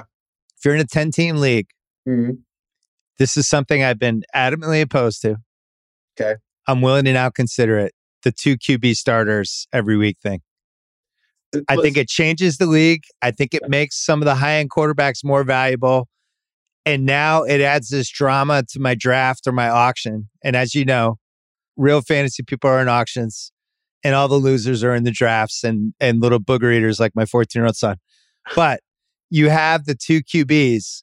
There is now real drama in this draft. I do not want to end up with Daniel Jones or Baker Mayfield or Tua as my second quarterback. Everyone is on pins and needles the whole time. Those quarterbacks are coming, and it mirrors real life because quarterbacks in real life are the most important players of the football team. And in fantasy football, they're not. So you were 1,000% right on this. Thank you. So totally agree. But what you're describing, just so you know, I don't think it's a bomb, but it may be a bomb for your league. But I completely agree with you there. So what you're describing is a superflex league. Forget 2 quarterback leagues. I think a superflex league. And so a superflex league, you get rid of defense, you get rid of kickers, you play 4 flexes. You play a quarterback, 2 running backs, 2 wide receivers or 3 wide receivers, whatever you want, a tight end, and then 4 flexes. And one of your 4 flexes can be a second quarterback. So what it does is it allows you, to your point, right? Now you're deciding between, or do I want this really good wide receiver, this number 3 or 4 wide receiver, or Baker Mayfield, right? If you get stuck there, so super flex. And honestly, I argued for 2 years, maybe they'll do it now that I'm gone. I argued for 2 years at ESPN, make super flex the default fantasy game. Oh, interesting. When you sign up for ESPN, honestly, or any platform, there's a default game. Like if you don't change any of your settings, there's a default game. And at ESPN, the current default game is whatever. Quarterback, 2 wide receivers, 10-team league that's quarterback, 2 running backs, 2 wide receivers, tight end, flex, kicker, and a defense, whatever, 6, 7 benches, 7 bench. And so I was just like, I had the exact same thing. It's boring. Fantasy football is broken. You're 100% right, which is if you did a real NFL draft, if every NFL team had to throw their players back and you did an actual NFL draft, Josh Allen, Mahomes, Justin Herbert, Lamar Jackson, those are the guys that's the first round. And yet in a smart fantasy league, Mahomes goes in the 4th or 5th round. Right. He's like the 50th guy drafted. Right. Exactly. When you're sitting there trying to decide between, Patrick Mahomes or Chase Edmonds, what are we doing here? Right. So it does not reflect. It does not reflect fantasy football. Well, there's one other piece. Yeah. There's one other piece of this. So in the running back, receiver, and tight end positions, we're scraping the bottom of the barrel on the roster, right? We're taking like the 70th receiver in the league is on somebody's fantasy team. And you're grabbing guys on free agency, and it's just they could be the 4th, 5th receiver on a mediocre offense, and they're in a fantasy league. And yet 10 of the starting quarterbacks out of the 32 are not even on anyone's team. And that, again, is the most important position in the league. Bill, so what are we doing? Bill, to your point, sorry to interrupt you, but I was going to say, to your point, last year, Kirk Cousins, who was making over $30 million from the Vikings, was on waiver wires for much of the season until people figured out, oh yeah, Kirk Cousins actually pretty good. Then on the foot, and the other piece of this is if you increase the penalties, so interceptions are -2, pick sixes are -6. Now we have volatility where it's like, fuck, I got to start Daniel Jones this week. He's my second QB. And then he's like throwing a pick six in the first quarter. You're like, oh my God, Daniel Jones is good. Now you get to feel what it in real life it would be like to root for Daniel Jones. Yes. Now fantasy is morphing into real life. 100%. I think Superflex is the way to go. In Superflex. Superflex. People have been clamoring this for a while. So I don't think it's the bomb you think it is. But I will say I'm fully supportive of that idea. I do think I don't think kickers and defense, much as I like them, like to me, Superflex is by far the most fun way to play. And I still like. Can I just do two starting QBs? There's a ton of 2 QB leagues. You can definitely do that. You can absolutely do that. Like would Davis Mills start in a? He probably would, right? With some of the bye weeks. Now you're really scraping it. In a 2 QB league, every quarterback has value. In a 2 quarterback league, like I'm in a deep dynasty league. It's a Superflex league. At 12 teams, 33-man rosters. So it goes super deep. Danny Kelly, Ringer Fantasy Football Show. Danny Kelly. I've heard of him. Yeah, of course. So Danny Kelly's in the league with me, and he would tell you too. We had waivers this morning, the first waivers since the NFL draft. Jacoby Brissett was out there. There was a bidding war over Jacoby Brissett. Oh my God! He's going to start 11 games, and he has value in a league that deep where you start 2 quarterbacks. So yeah, that's the exciting part of it. That's the fun part of a 2 quarterback league or a Superflex league. I prefer Superflex to 2 QB league because I think, to your point, it gets really mix and matchy. Like, do you want this really crappy second quarterback on a bye week, or do you want you picked up a running back that's going to Devontae Freeman, who's going to be the starter that week for Baltimore, that kind of thing, and guaranteed 8 points versus like the volatility of a shitty quarterback. Correct.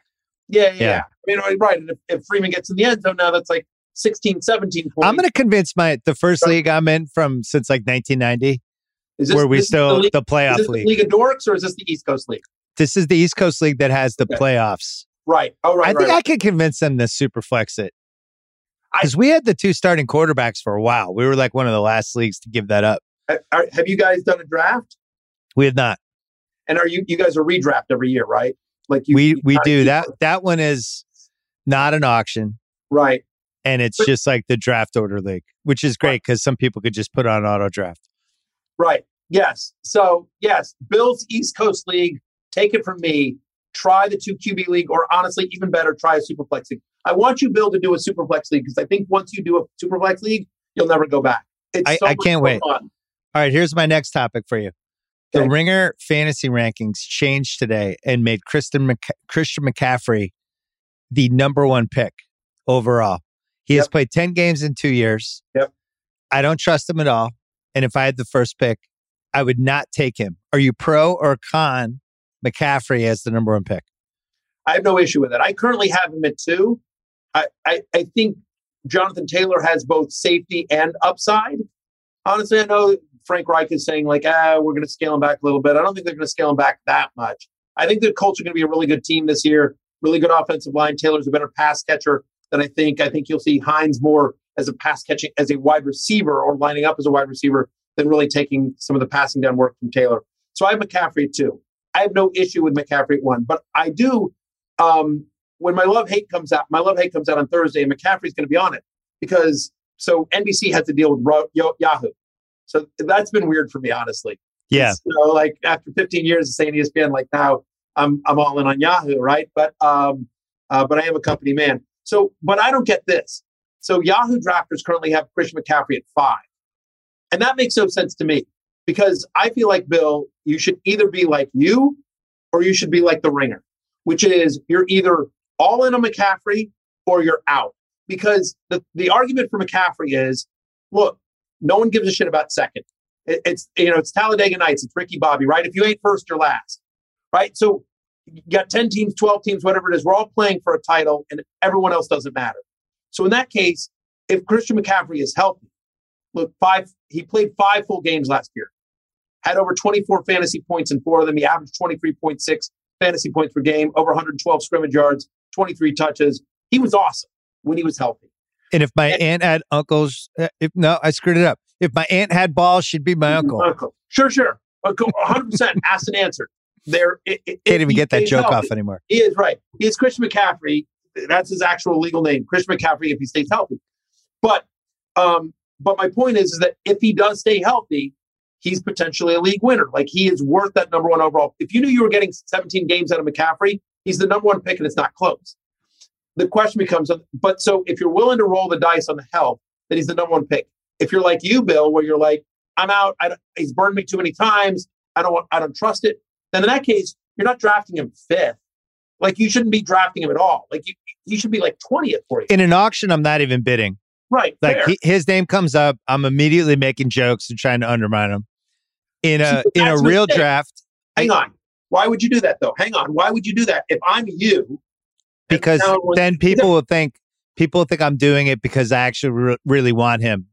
And I'm trying to neg it and then come back in and reverse neg it. Yeah, I was going to say, like, I think if you talked him up, I mean, everyone's in the league probably listens to this podcast to get your thoughts on it. But yeah, but they know I lie. I have false herrings. True. Red herrings. I know, you know, our mutual friend Lewis said I had to save him at least one player. There was at least one player that I had to keep to myself. Yeah. To give him as a hint that I couldn't give you. If you're talking a round by round draft, yeah. Once we got near the tail end of the first round, I would start talking myself into it. But if it's an auction, no way. I personally think it's Taylor 1, Jefferson, Kupp in some order. I feel the best about. And honestly, I might go Chase after that. I have those 3 wide receivers because you could argue Kupp. How are you going to top last year? You can't have like the greatest year of your life twice in a row. And Chase and Burrow healthy, their offensive line's better. But if I have one of those 4, I'm happy. The 5th spot is where I get nervous because I don't want to take Austin Eckler 5th or have him be like my highest paid guy. I just don't trust him from a health standpoint. He's like not a giant guy. Right. But I mean, well, he stayed mostly healthy last year. He missed the 1 week because of COVID, I think. He may have had a hammy 1 week too. But I do believe in Eckler. Like, I have Eckler at 3. He was my fantasy ride or die last year. People had him as a late second round. Of like, oh, he's not going to get touchdowns. 18 touchdowns later. So I'm like, yes, he is. He's going to get touchdowns because they're going to use him like Alvin Kamara. Joe Lombardi is coming over, and they're going to use him like that. And they'll use him like that again. Again, he's going to be the lead running back on one of the best offenses in football. That's the thing about any one of these players is you can sort of nitpick at the elite level. Derrick Henry got hurt in the middle of last year, but prior to that, he hadn't. And up until the time he got hurt, he was literally winning people weeks every single week. Like, he was winning people their leagues. I'm worried about their receivers, though. They do not have a single receiver who scares me anymore, and I don't understand why teams aren't just going to stack the box in an all-time way. Yeah, I like Robert Woods more than you do. He's coming off a major injury, though. He is. Like, I always feel like that's a 2-year thing. Yeah, I mean, Henry was... Here's the thing on that offense, though. Last year, when A.J. Brown was out and Derrick Henry was out, they were still able to run the ball effectively with Deontay Foreman, who, you know, a month, 6 months prior had been sitting on his couch at home. Kind of like that guy. You know, yeah, I do too. So I'm a believer of, but Dalvin Cook has never played, you know, every game in a season in his NFL career. Nor do they want him. I mean, they basically said they don't want him to have like too many touches. Right. So they all are there, but you could nitpick on any of them. The anti-wide receiver argument, and I'm with you. I think Jefferson has a monster year. I have Kupp as my number 1 wide receiver. And Chase is obviously phenomenal. The argument there is just the wide receiver position is so deep that you have a better chance of finding this year. Remember, last year, Jefferson was a first-round pick, was a top 10 wide receiver, but Cooper Kupp was, you know, going just inside the top 20. People were drafting Robert Woods ahead of Cooper Kupp, including me. I'll raise my hand and cop to that. Also, when it came to Jamar Chase, people were freaked out about the drops.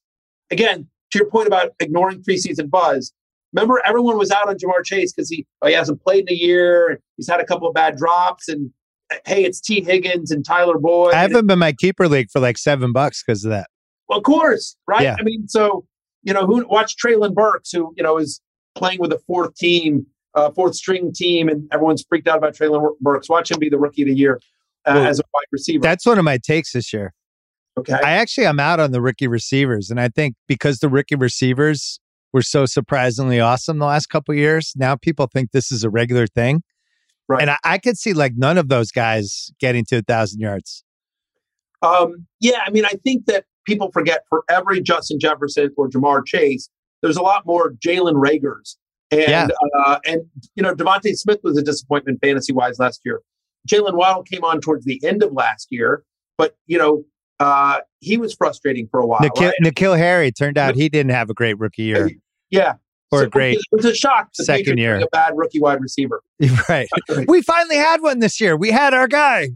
We had the guy who I think could have had the most fantasy points of any rookie receiver, and he fucking got hurt. Yes. No. It's unbelievable. I mean, he is 170 pounds. I guess maybe I shouldn't have been completely shocked, but yeah, he was awesome in the preseason. Yeah, he was having a great camp. I know they were really excited about him.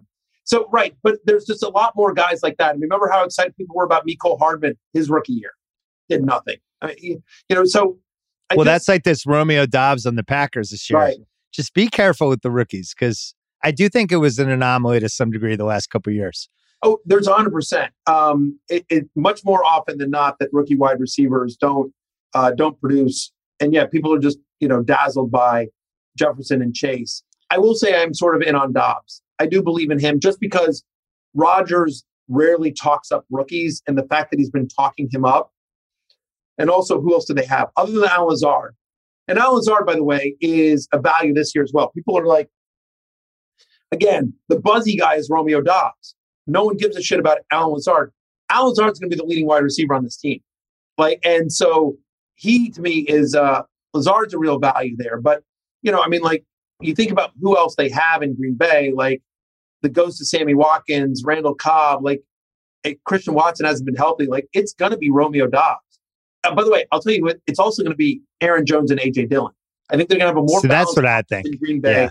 I think both those guys, in the 7 games in which, under Matt LaFleur, in the 7 games in which Matt LaFleur has been a head coach and Devontae Adams has missed, Aaron Jones averages 25.7 fantasy points per game, which would have been number 1 running back in fantasy last year. I actually think A.J. Dillon and Aaron Jones are both undervalued this year. Jones is going in the 2nd on Yahoo. A.J. Dillon's going in the 6th. I think they should be much closer together in ADP. But I weirdly think, I just think that's more about Dillon's going way too late and Jones is going slightly too late. But I'd much rather have Aaron Jones than Nick Chubb, for example. On this very same podcast, we did a segment about who's going to score the most points, what team is going to score the most points in the NFL this season. Okay. And I was saying, I love the Chiefs this year. It's going to be a recurring theme on this podcast for the next 3 weeks because it's Mahomes and an offensive line. And they trade Tyreek and people are like, the weapons, where are they? And my thing is the biggest weapon in the league is Mahomes with time. Yes. So looking at the Chiefs receivers and supporting cast stuff, if Mahomes has time, I feel like that could be an inefficiency for auctions or drafts. Just pick your 3 Chiefs receivers grab all of them. Take all of them or spend a little and maybe hit with 1, maybe hit with 2, but he's going to throw for 5,000 yards this year and he's going to get all the same stats he always gets. He hasn't had time since 2018, correct, where we actually know he's going to be able to cook this year. And I just like him in general. So anyway, what do you think of that? Mahomes is going to be awesome. I don't know that I agree with, because I think it's going to be Kelsey. It's hard to say that losing a player the caliber of Tyreek Hill is good for Mahomes. It isn't, right? Obviously, that's a loss. Having said that, to your point, sometimes a quarterback, because you've got this highly paid sort of superstar diva wide receiver, you feel like you sometimes need to force the ball to him and get it to him. Remember last year, they were frustrated because so many teams were playing too high deep on them and Tyreek couldn't get deep and there was just a bunch of dink and dunk stuff. And so this year now, they have a much more varied wide receiver core. And so Kelsey will get his. But adding Juju, adding MVS, Sky Moore, they have Hardman still there. Having all those guys, I think, sort of opens it up for Mahomes, to your point, with time, look around. To me, the guy that I love there is Juju Smith-Schuster. Me too. Everyone forgets how good this guy was his first couple of years in the NFL. He played with a corpse. He had a corpse as a quarterback. Exactly. Pittsburgh turned him into this slot receiver, this Ryan Switzer. They turned him into this small possession receiver. And it's not because Juju suddenly forgot to play football. Right. It's because Ben Roethlisberger was just toast. He had a noodle for an arm at that point. And so, honestly, my take on Pittsburgh is that for everyone bagging on Trubisky, like, that's an upgrade. I think Pittsburgh has a better quarterback this year, whether it's Pickett or Trubisky, than they did last year or the last 2 years. And so Juju, who's I think still only 25 years old, people forget how young he was when he came into the league. Now he's going to play the slot, but he can line up at all three positions. He can run all the routes. And now he's with Andy Reid and Patrick Mahomes. So I think Juju has a monster year here. Well, you know what's interesting about him last year? I agree with you on Mahomes. What do you got? The Ringer has him 78th overall.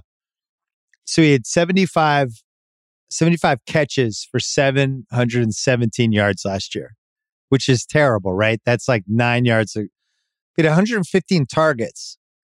And you just think, like, I watched those Pittsburgh games. Like, Ben literally couldn't throw the ball downfield. No.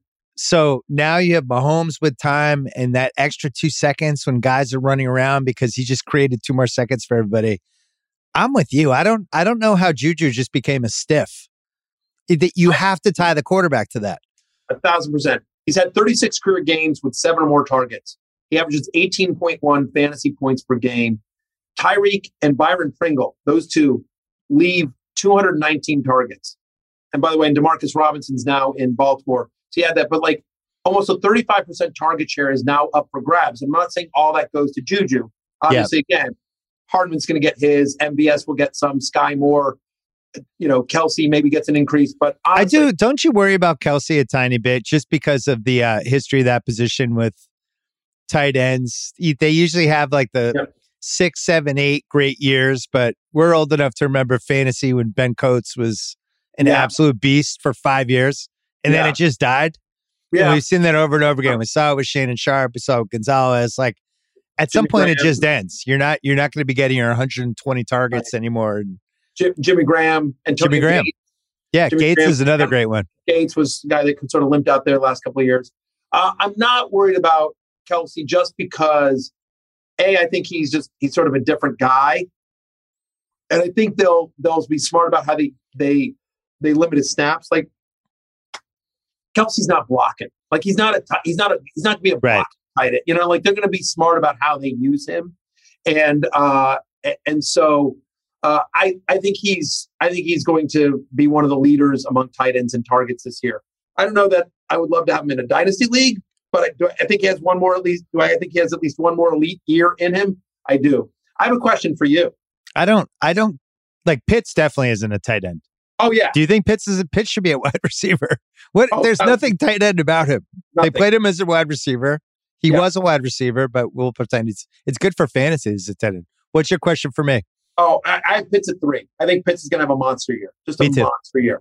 Here, my question for you is, 2 years ago on this podcast, you and I got in. Well, we've done this podcast together, I don't know, 15 years, 14 years. I don't know how long you and I have done the preseason probably, football one. I think since whenever my first year with the podcast was 2007. So probably.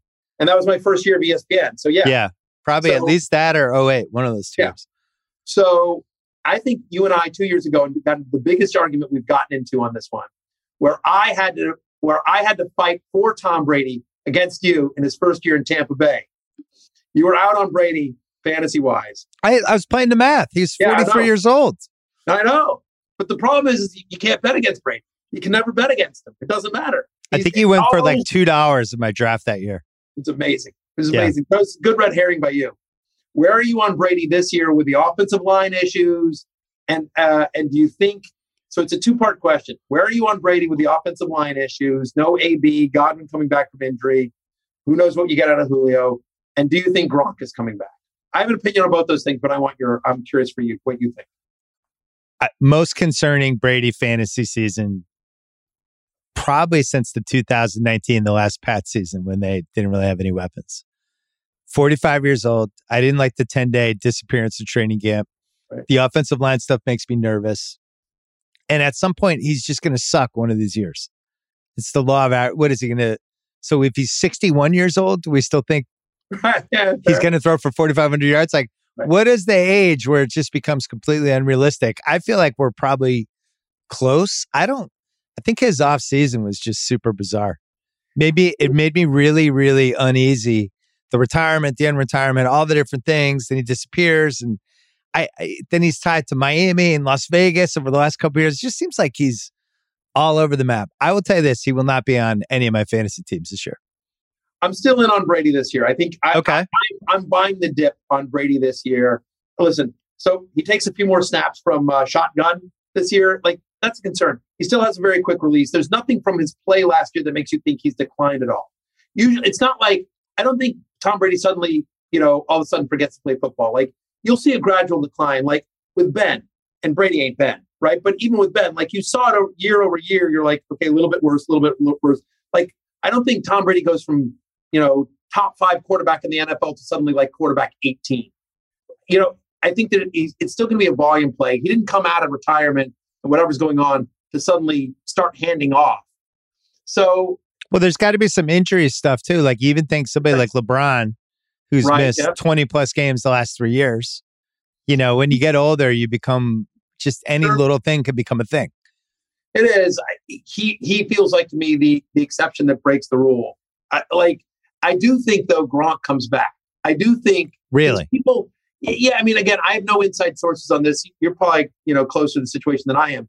I just sort of think that when you think about the offensive line issues and the fact that who knows, we'll see what they get out of Julio, but the fact that gets lost on Gronk is how good a blocker he is. Yeah, people don't appreciate that. I mean, because he's the Gronk spike and all the craziness of his personality. He's actually like an unbelievable blocker. I appreciate it. And so, I don't know. I just sort of feel like Tom's like, listen, buddy, get off the cruise, stop with the Gronk cast, get your ass down here. We're running it back one more time. My favorite tight end. Okay. I have some tight ends I like. Boy, we're getting deep now. Yeah. I had Freiermuth for the last couple. Like him a lot this year. Like 8 weeks last year. And you think that's another one where he didn't have a QB, but I just think that guy's a beast. He's my favorite. And Njoku was kind of quietly really good as not just a passer, but a blocker last year. And they gave him a contract, like they rewarded him. The percent thing is scary. Yeah. They don't have a lot of weapons in Cleveland either. One of my favorites is Cole Kmet. Here's a great stat for you on Cole Kmet. You mentioned him. Your son's targeting him. He had 91 targets last year. 91, in an offense that was total shit. And Justin Fields is trying to figure everything out, and Matt Nagy, and like the whole thing was a mess. And yet, even in an offense like that, that was a total mess, he still had 91 targets. He was top 9 among tight ends in targets and 0 touchdowns. Like, we're talking about how Kyle Pitts, how insane that was that he got as many targets as he did. And we know the touchdown regression is coming for him. Same thing with Cole Kmet. I'm not saying he's Kyle Pitts, but I'm saying I think the same thing. Like, they had, like Jimmy Graham and Jesper and like all the other backup tight ends, I think, scored 6 touchdowns on 35 targets. I have that stat right. And for some reason on 91 targets, Kmet couldn't get into the end zone. All those other guys are gone. Basically, it's going to be the Darnell Mooney and Cole Kmet show on an offense that I think will be certainly better than it was last year. You just made the case for the Bears to have the worst record in the league. All right, you have to go. You have a hard out, but you said you have Jalen Hurts as your 4th QB. So you have Josh Allen as your number 1 QB or Mahomes? Yep. I have Josh Allen, Patrick Mahomes, Justin Herbert, Hurts at 4. Interesting. Where's Lamar in that? Like 5, 6, 7? 5. I think I have Lamar at 6, Brady at 5, and I might flip-flop them here in the next week or so. I want to see sort of what happens over the next week. But is Tua on any of your teams this year? No. Me neither. Out on Tua. All right. If I get out of that top 12 in that range, I want Trevor Lawrence or I want Trey Lance. Those are my two QB2s. And we also talk about Kirk Cousins. Like, I think Kirk Cousins over 4,000 yards and over 30 touchdown passes each of the last 2 years. He's one of only 6 quarterbacks to throw at least 30 touchdown passes each of the last 2 years. And he did that under Mike Zimmer, where they had a bottom 14 passing rate. Now he's getting Kevin O'Connell. That team is going to throw. So, I think it's going to be huge. I'm pro Cousins as well. All right. Congrats on the move. Look forward to seeing you on Football Night America. Yeah, thanks, man. I'm really excited about NBC. They've been great to me. Can I get a couple of plugs in here? I have to do some plugs. You already did your plugs. You did them at the top. What? You redoing the plugs? No, not the NBC plugs. I was going to, my entrepreneurial plugs. Do your entrepreneurial. Go ahead. Do your plugs. Yeah, I wanted to go to NBC is because NBC's real supportive of all my entrepreneurial stuff. Fantasy Life app, totally free. An amazing alerts, must have. Fantasy Life newsletter. FantasyLife.com, presented by KFC. They're our presenting sponsor. Appreciate all of them. This is all free stuff. Check it out. Amazing tools. The newsletter comes out every single day. Go sign up for FantasyLife.com. If you hate it, just unsubscribe. But it's chock full of every single thing you need to know. So it comes from me, and a team of guys that I have are absolutely great. So check all that stuff out. And of course, rotopass.com, best value on the internet. People wonder why you have so many gigs. They don't realize you have 19 kids. I have 19 kids. I have 19 colleges to pay for. Yeah, each kid is worth one extra gig. So you just got to keep going and going. But I like being entrepreneurial. And I know you do too. I mean, I know that I felt like that was one of the reasons why you left ESPN, is you wanted to start your own thing. And obviously, worked out amazingly well for The Ringer, obviously. So did okay. Yeah. I mean, love that. Well, I thought you would do the Kelly Taylor, ESPN, NBC fighting for you, and you say, I choose me. But you didn't. You chose NBC. I should have. I really should have. All right, Matthew Berry, good to see you. I'll see you during the season. All right, sounds good, my friend. Thanks. All right, that's it for the podcast. Thanks to Danny and Ben and Steven. Thanks to Matthew Berry. Thanks to Kyle Crate for producing. Thanks to Steve Cerruti and Dylan Berkey as well. I will be back on this feed on Thursday. More football. I'll see you then.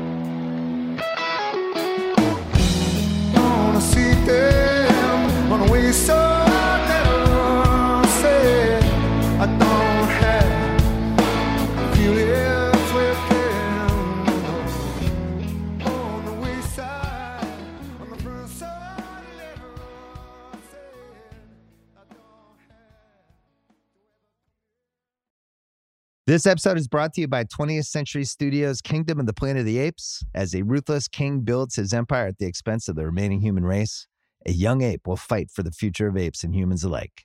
Kingdom of the Planet of the Apes. Enter the kingdom in IMAX on May 10th and in theaters everywhere. Get tickets now.